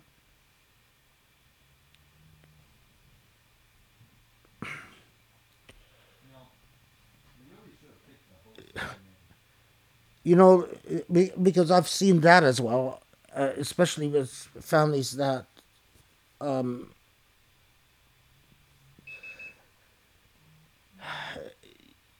then ideally it is the Muslim community that would step in to help. Ideally, that there would be a Muslim infrastructure that focuses on the needs in the same way that we read these reports about Ali and so on, where the heads, the rulers of the community or the leaders of community should not think of themselves as entitled to enjoy more than what the poorest member of the community has. Ideally, you would have a community that thinks of taking care of the members of the community as a charge laid upon them as a single ummah by Allah. Now, of course, I know that this is completely absent from, you don't go to mosques and hear lectures about how the medical doctors of the community have to take care of the agricultural workers of the Muslim community, and that they must create, for instance, cheap daycare so that those who can't afford, so you can safely put your children in a place where they're taken care of, and that the community thinks of that as an obligation. But that's again a part of the way that we've diluted into Islam into nothing. When I step into communities and see the way that they spend money, and they do not at all worry about the disadvantaged, it offends me to the core. And I know that this is not a blessed community. This is a community that doesn't have Allah's grace with it. We are on this earth to do good, and to do good a priori towards other Muslims. We owe them an obligation. But in the absence of ideal, the only thing left to you, and if there's true need, is prayer. Is to pray a lot. I don't know what else to say. I mean, you just rely. I mean, I know a family, for instance, a man from India. The father worked, the mother didn't work. They had 4 children, and they lived in the Bronx. And the daughter that I was friends with went to an Ivy League school on a scholarship, and the children grew up to be marvelous. And when I'm like, what the heck did you do to raise the children like that? And they were extremely pious, a lot of prayer, and you can see the miraculous hands of the divine in the way that the children grew up. So don't discount that. I mean, don't minimize that.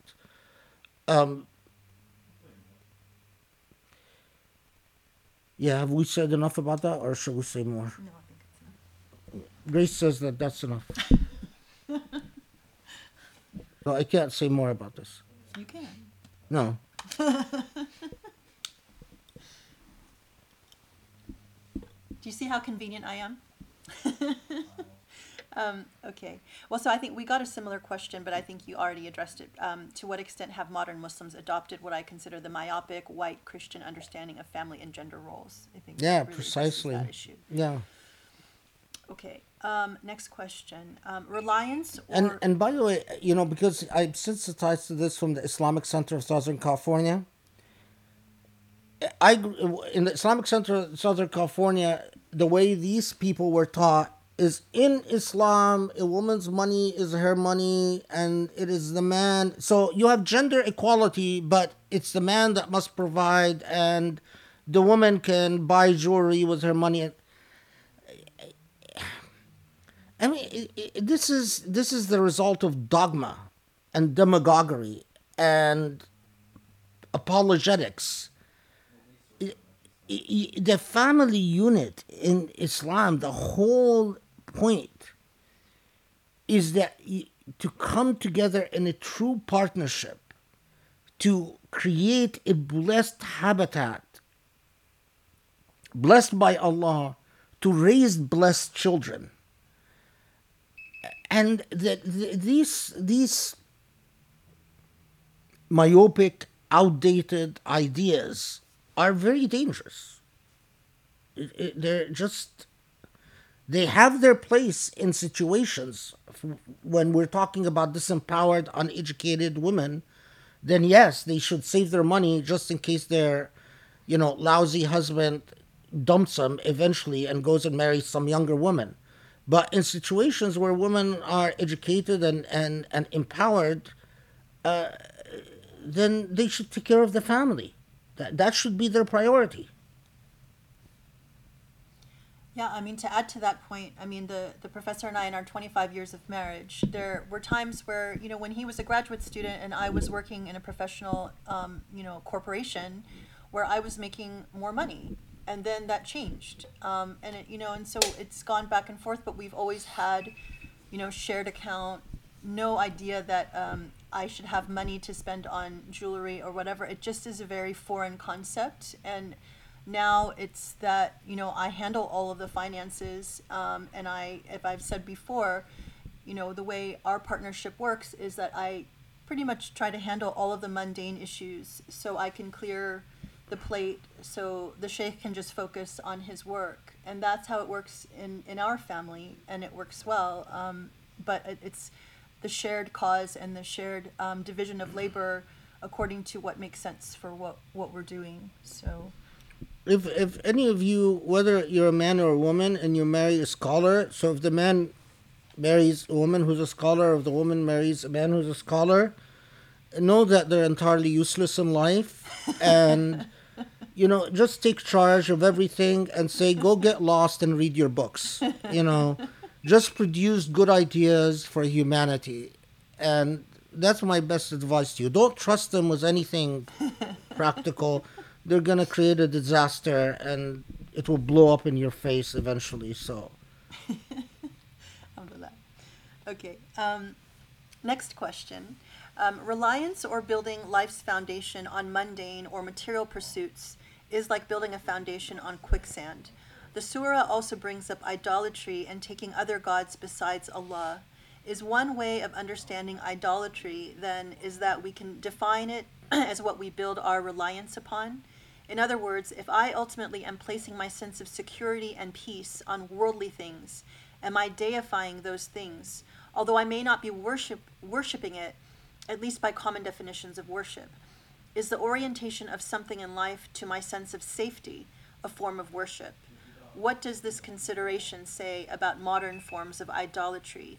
For example, is an organization that compromises its Islamic ethics for pragmatic reasons then worshiping something other than God due to the very nature of where they orient their sense of reliance and sense of what holds power? Is there compartmentalization of God's station and ability a form of associating partners with God? yeah, this is precisely, it's well put, because it's precisely what I try to communicate. Deification, idolatry can take the form of deification, and you can worship false gods. The worship is a form of submission and deference. It's what you tend to defer to and give priority to in your life. What is worthy of deference in your mind, in your psychology. And if you defer to for instance, consistently defer to the wishes of your parents, regardless of what these wishes entail or what they want you to do, you're deifying them. You, but what is more problematic in the way, because our societies in modern world has been largely shaped by capitalism as as the world international universal ideology that has invaded every nook and cranny of the world. It has and with some very devastating consequences of especially in indigenous and native cultures and so on. And the very logic of the way that we structure the world, of economic circulation and reliance on debt and reliance on especially debt as a way of financing things and keeping the world in motion, is that we end up deferring to that thing we call money. I mean, whatever it is, because obviously money is not paper. It is the value that we all agree to give something that is often not even tangible, and we don't really know what it is. Like bitcoins and stuff like that, or you know, so it's whatever. So it is truly a mythology. If you want to see a social mythology at work, it's money. And if you want to see a deification of something, it's money. And especially the way we've structured the dominant cultures, it is money that, and you see this, if wherever you go in the world, money that takes priority over all human relations, money that takes priority over honor, tradition, respect for elders, respect for or compassion for youngsters, or all the traditional things that humanity developed in order to organize and structure life in a way that makes things less harsh and less traumatizing. I mean, it took humanity a long time to develop the idea of ethics and the idea of something like respect your elders. Why did it take them a long time? Because they weren't born this way. They sociologically developed it. Partly in innate intuition, but partly sociological experiences that taught humanity life is too harsh. Things in the long term become too traumatizing when you don't respect your elders or care for your youngsters. But post-colonial capitalism has eroded a lot of these ethics and reoriented them towards a fiscal system that doesn't make a lot of sense. And, every once in a while, we all realize it doesn't make a lot of sense and the market crashes and we have an economic crisis. But most of the time, we keep going on with the mythology. Are we talking about a monster that there is no point in challenging? I think in your realm as an individual, you can live within the parameters of ethics and be wisely critical of that fiscal policy that is constantly invading your space and say, pay homage to me, pay allegiance to me. There is the world of fashion and the world of social looks and social perceptions and the world of consumption that keeps making demands upon you and effectively preaching to you. We're preached to every time you turn on the television. We're preached to every time you're on your computer. And the preaching is, buy into my system. You can't change the world, but what you can definitely do is be, in a healthy way, critical of that very aggressive, evangelical, hedonistic religious system of capitalism. Because capitalism isn't like a religious system. It requires of you blind faith. Why is this worth what it's worth? Why is gold worth what it's gold? What about gold?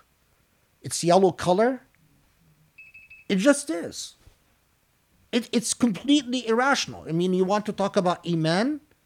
Why is gold worth what is gold? Why isn't some other rare material that has a different color worth the same as gold? Why do we suddenly have put great value at certain, like for instance, the part that I'm fascinated with, all the violins, like Stradivarius violins. You know how much they're worth in the world today? Huge market, huge money. You A lot of times the money that you are dealing with you never see. It is all based on iman, on a system of faith. When a bank tells you your account is X, it's based on faith. Because if tomorrow, as happens in some other countries, you go to the bank and tell you, well, there was a governmental decision and now your money is worth half of what it's worth, your bank account just dropped by 50%, that's your new reality and that's your new faith. I mean, think about that. The materialist world relies on faith. It's just they don't like to admit it. And without that system of shared mythology that we all engage in, the capitalist system wouldn't survive a day.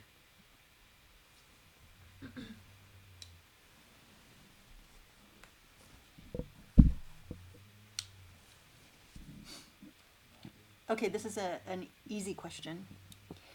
May I ask the title, author of the book that you're reading about beliefs of the crowd or the herd mentality? Okay, you know what? Or we can grab it at the break.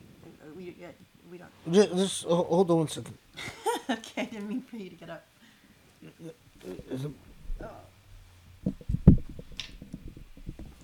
I actually meant to bring it and I forgot. Okay.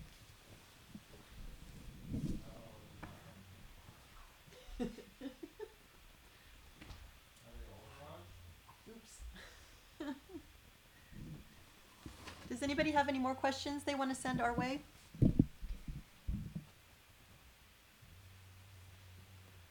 Any more on YouTube?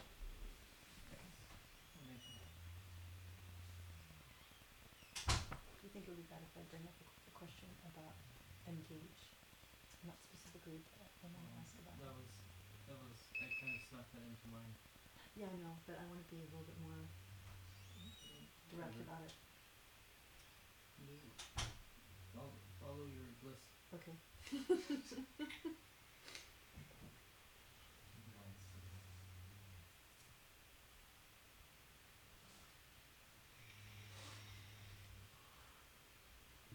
So far, I like it.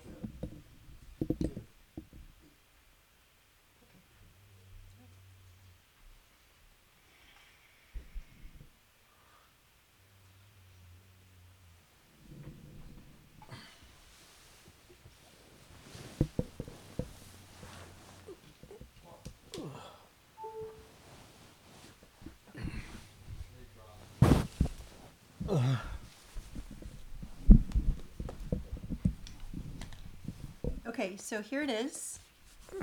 It's called. Oh, here. Do you want to do this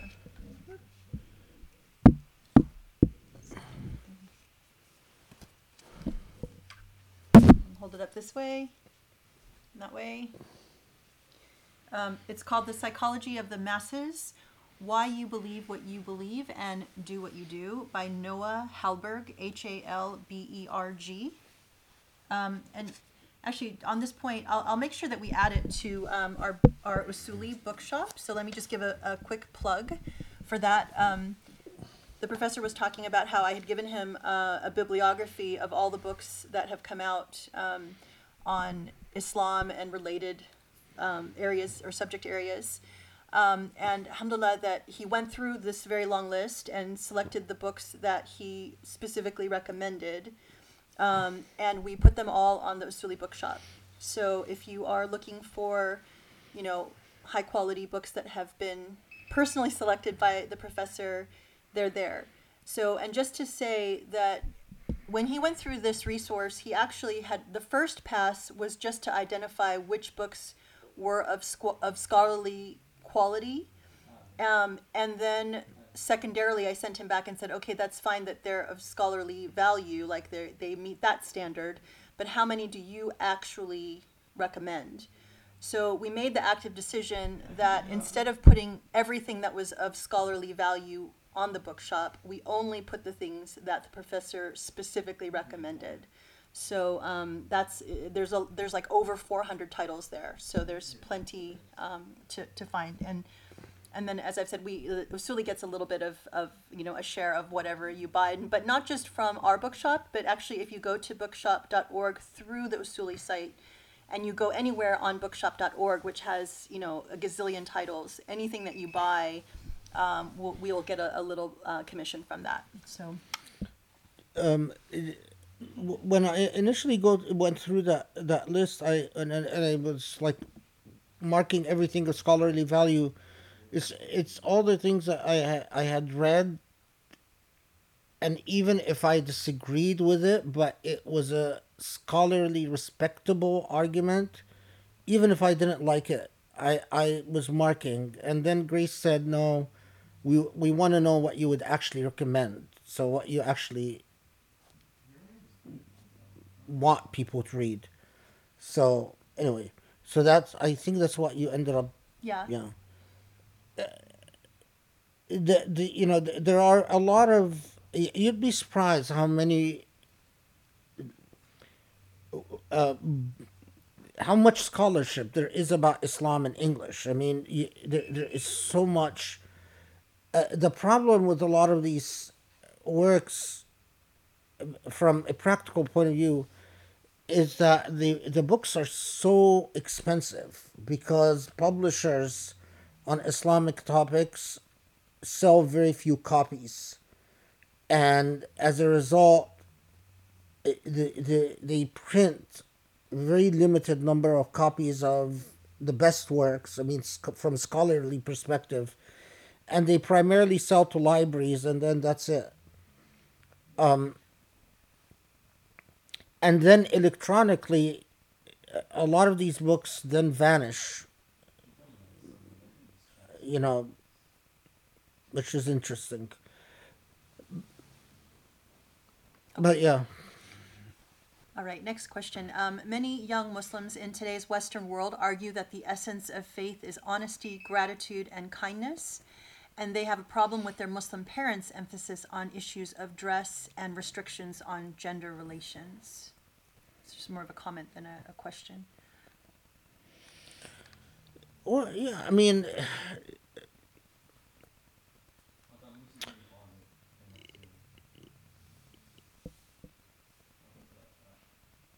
the point about gender relations, I mean, here again, we go back to the orientation of raising children.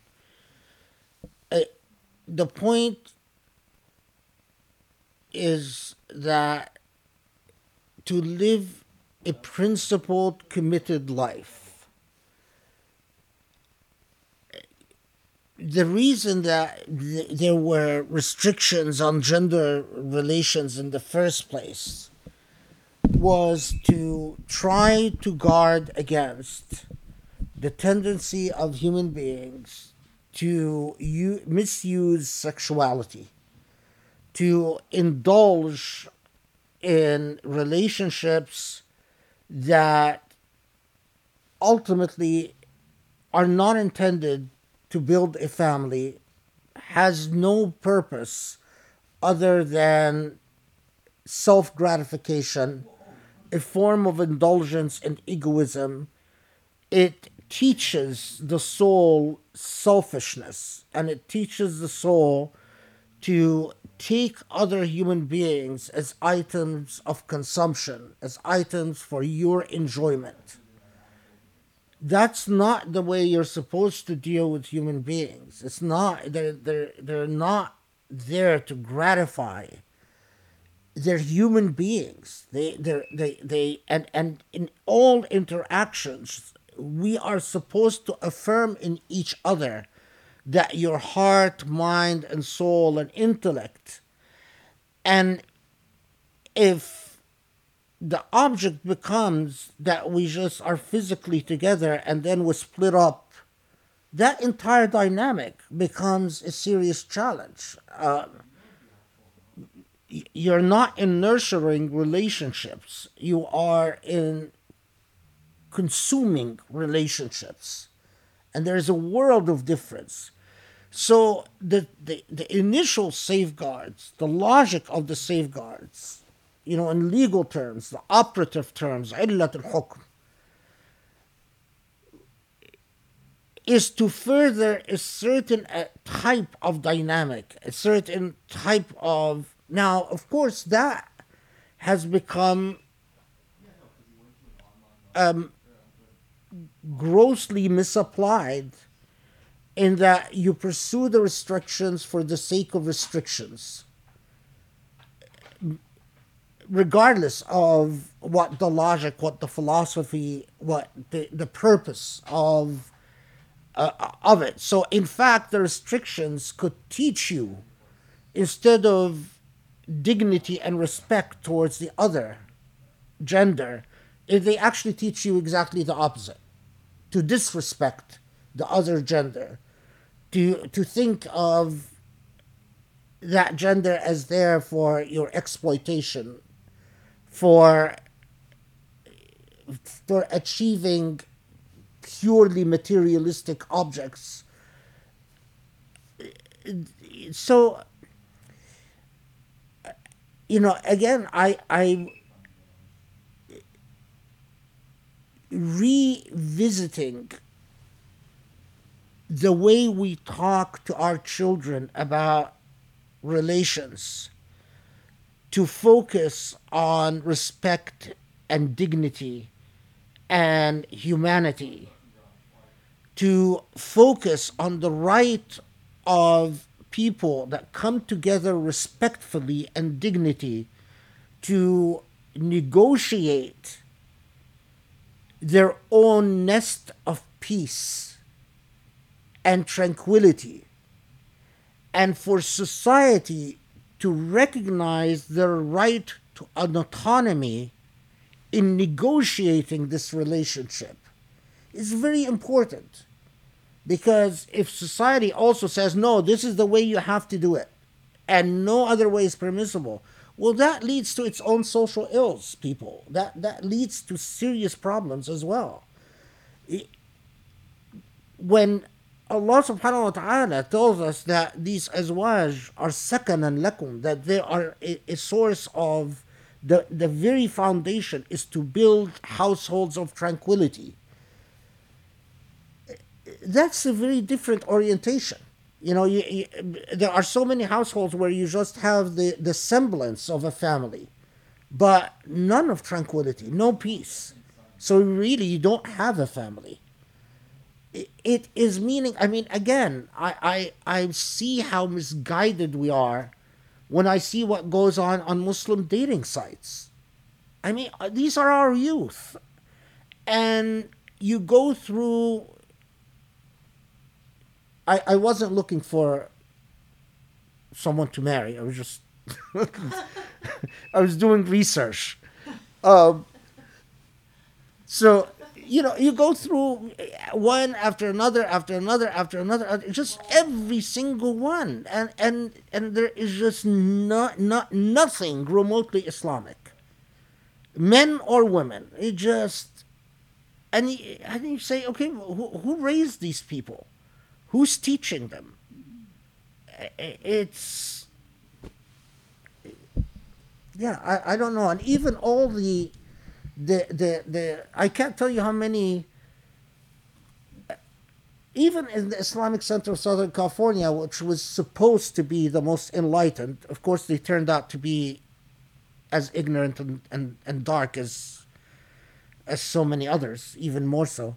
But I would sit in youth group classes, and I would hear the most horrendous things being told to. I mean, whole discourses about sex and sexuality, the issue of dignity and respect and and and tranquility in God wouldn't come up once. So, so what's the point? And eventually, I was asked initially in the old days, long time ago, to speak to youth group in the Islamic Center, Southern California, and then eventually they just stopped inviting me because I would tell them, your parents don't know what's best for you, but dignity is critical. You have to respect your parents. You have to listen to what they say in due consideration. In other words, give it serious weight. But ultimately, you have to learn to navigate your own course. And the guiding point, what guides you is there are certain rules for respect and dignity, and respect is more important than love, in my view. Because there are a lot of love that is very disrespectful and very destructive. And love doesn't excuse the lack of dignity. People thrive when they feel respected and dignified. And that's true in marriages, that's true in families, that's true even if a child goes astray. If you teach this child self-respect, in due time they will come back. But if they don't learn self-respect, they're lost.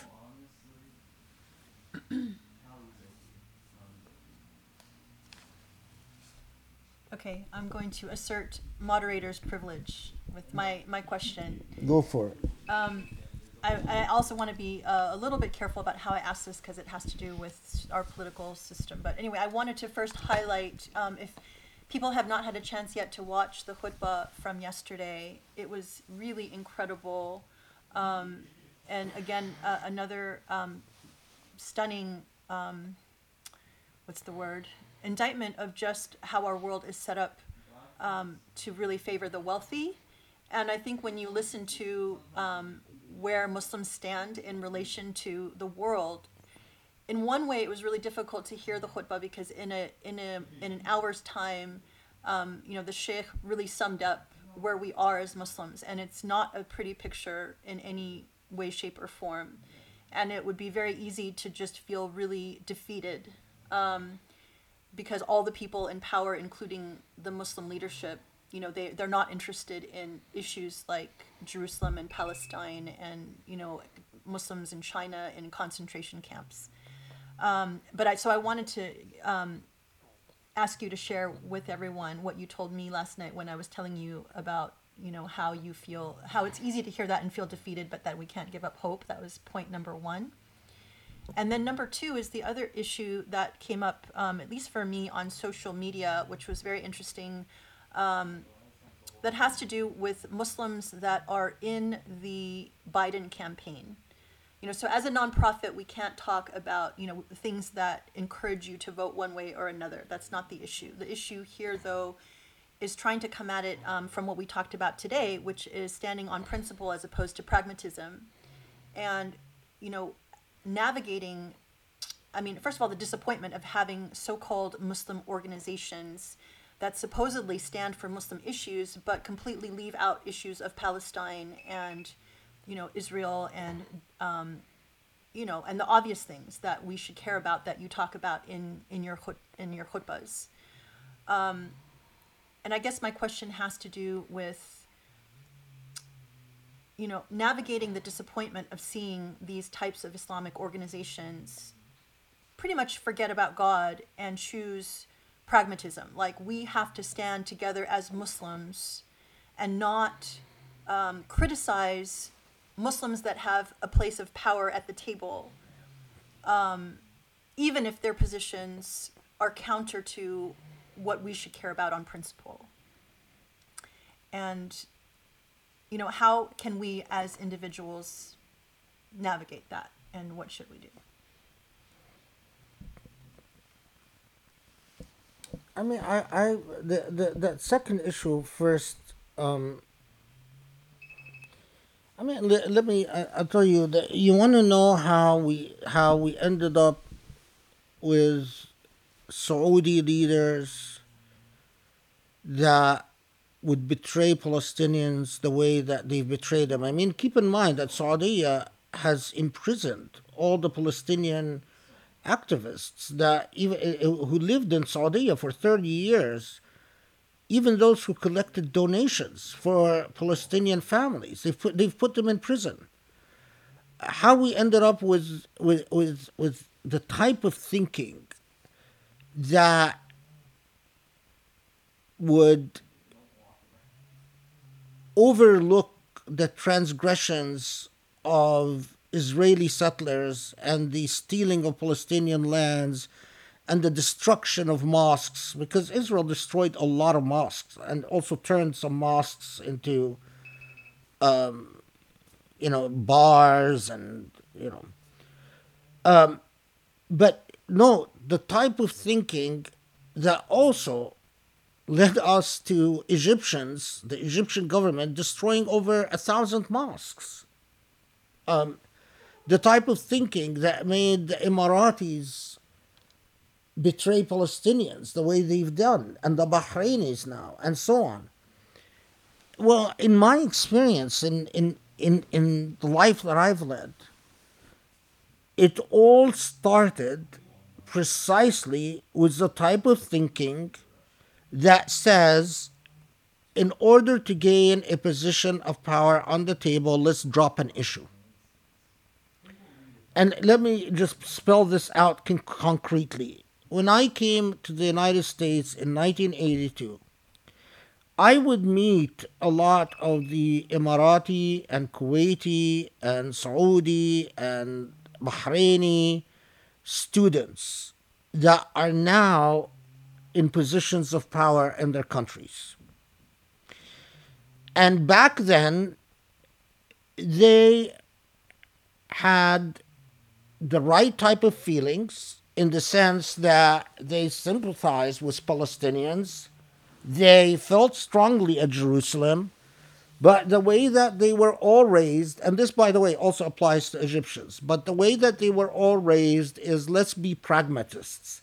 So let's just not talk about Palestine so that we can do these other things that help us become strong and help us develop, and then we'll be able to do a lot of good.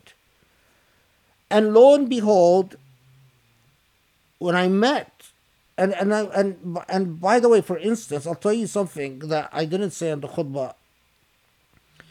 When I was at Princeton, I was teaching a couple of courses at Princeton, and I went through an event or an incident that just stayed with me. I had a student from the Emirat, I believe he was Emirati or Saudi, I don't remember. Anyway, I had a student in my class who was either Emirati or Saudi. Saudi. He was from the royal family. And he was flunking my course. And so I was going to give him the grade he deserves. Next thing I know, I'm being called by the chair of the department, Avram Yudovich, and I'm told not to flunk the student. And I was surprised that Avram Yudovich was going out of his way to not just help this guy, but to give this guy special treatment. So I started noticing, and what I soon discovered is a lot of the people from Saudi and Kuwait and the Emirat and Bahrain at an institution like Princeton, but also the same thing I've experienced at Yale, are given special treatment. And I initially thought that they're given special treatment because of money, but then I realized that no. They're given special treatment because Avram Yudovich was an ideologue. He cared passionately about Israel. And he was creating the generation that you see doing what they're doing now. All of these people, all these diplomats were trained here in the US and in Britain. And they were all, their intellects were shaped. And their intellects were shaped on pragmatic grounds. Avram Yudovich never told any of his Gulfi students or Egyptian students, because there was an Egyptian guy that I knew as well, stop caring about Palestine or stop caring about Jerusalem. What they were told is be practical. You want to help the Palestinians? Be practical. Give priority to pragmatism. This is the effect. This is the outcome, people. Because you, as a human being, you can't keep... If you pretend to be something long enough, you become it. You know, you can't play the role of a prostitute without becoming a prostitute. I'm sorry to say this. If you play the role of a prostitute, eventually you are fully a prostitute, regardless of how much you tell yourself I'm not. So, you know, now, before this, by the way, I've known Muslims, again, I'll be very even blunt about it. What the heck? From the Islamic Center of Southern California.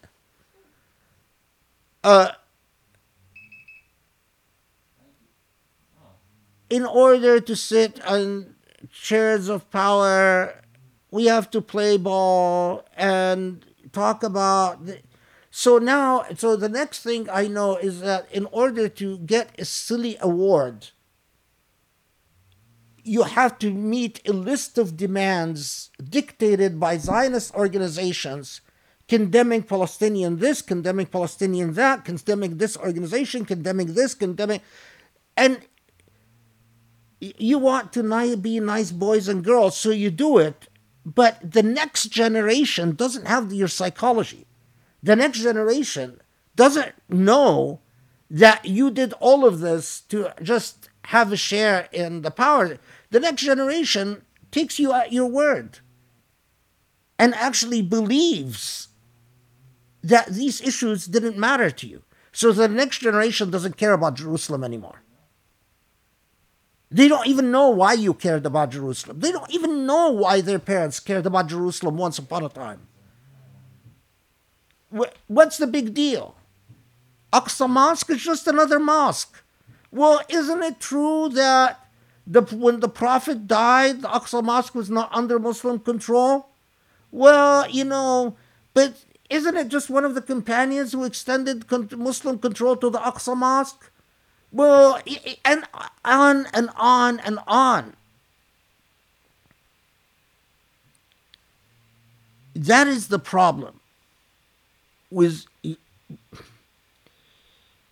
So, in order to get Biden to like us, we have to drop Palestine. Okay, so Biden likes you.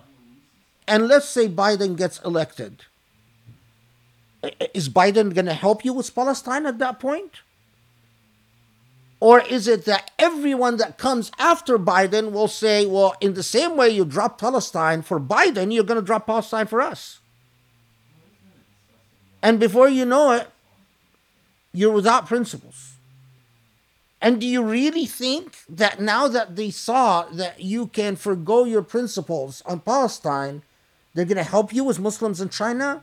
Or they're going to help you with the Rohingyas? They don't respect you. People respect people with principles. They don't respect you. It's like these Muslims who voted for Trump because they thought he's going to make all the difference with Syria. Did Trump make all the difference with Syria? And I remember I used to argue with them. He's not going to help the Syrians because he doesn't care about Muslims. He fundamentally thinks Muslims are animals. He's not going to help. You think he's going to bring freedom to Syria? No, no, no. He's, vote for him because he's going to make all. Or now the Muslims who think, oh, Trump is strong on China. Really? Trump has diluted everything Congress passed to attempt to do something on China. Look at that recent Hollywood Disney movie, Mulan, filmed in where the Holocaust is taking place, thanking the government that is responsible for the Holocaust in that province. Has Disney suffered any economic penalties? Not under the Trump administration, because Trump has watered down the legislation that Disney can go film there, can work with the government responsible for Holocaust, and not worry about any consequences under American law, because the way the law is phrased. The problem is that Muslims who just spew off stuff haven't even bothered read the law. How can you sit there pontificate about China, and even some of them write articles, and you haven't even read the law? You haven't even read the executive decisions the way that Trump modified the law. So give me a break. I mean,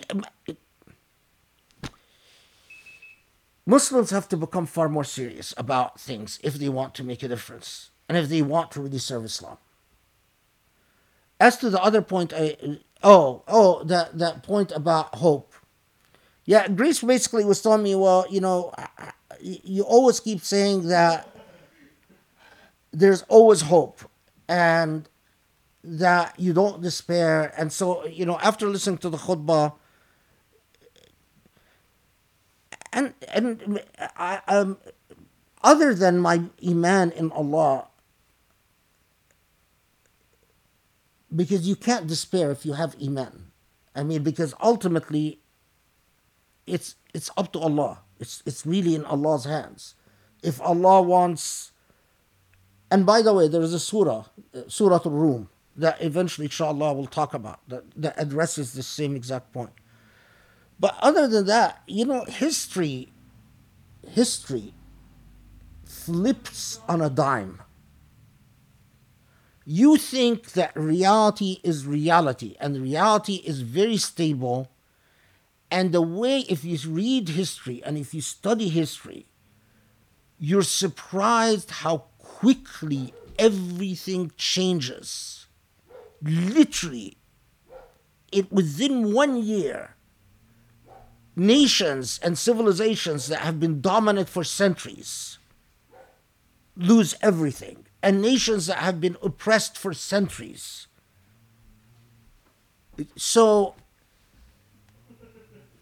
the lesson you learn from this is what is most important is to keep the principles alive. So when the time for change comes, people can be guided by something. Because if you compromise the principles, if, for instance, we stop talking about Jerusalem, if the day comes where Muslims can actually do something about Jerusalem, they won't do it because the principle was lost.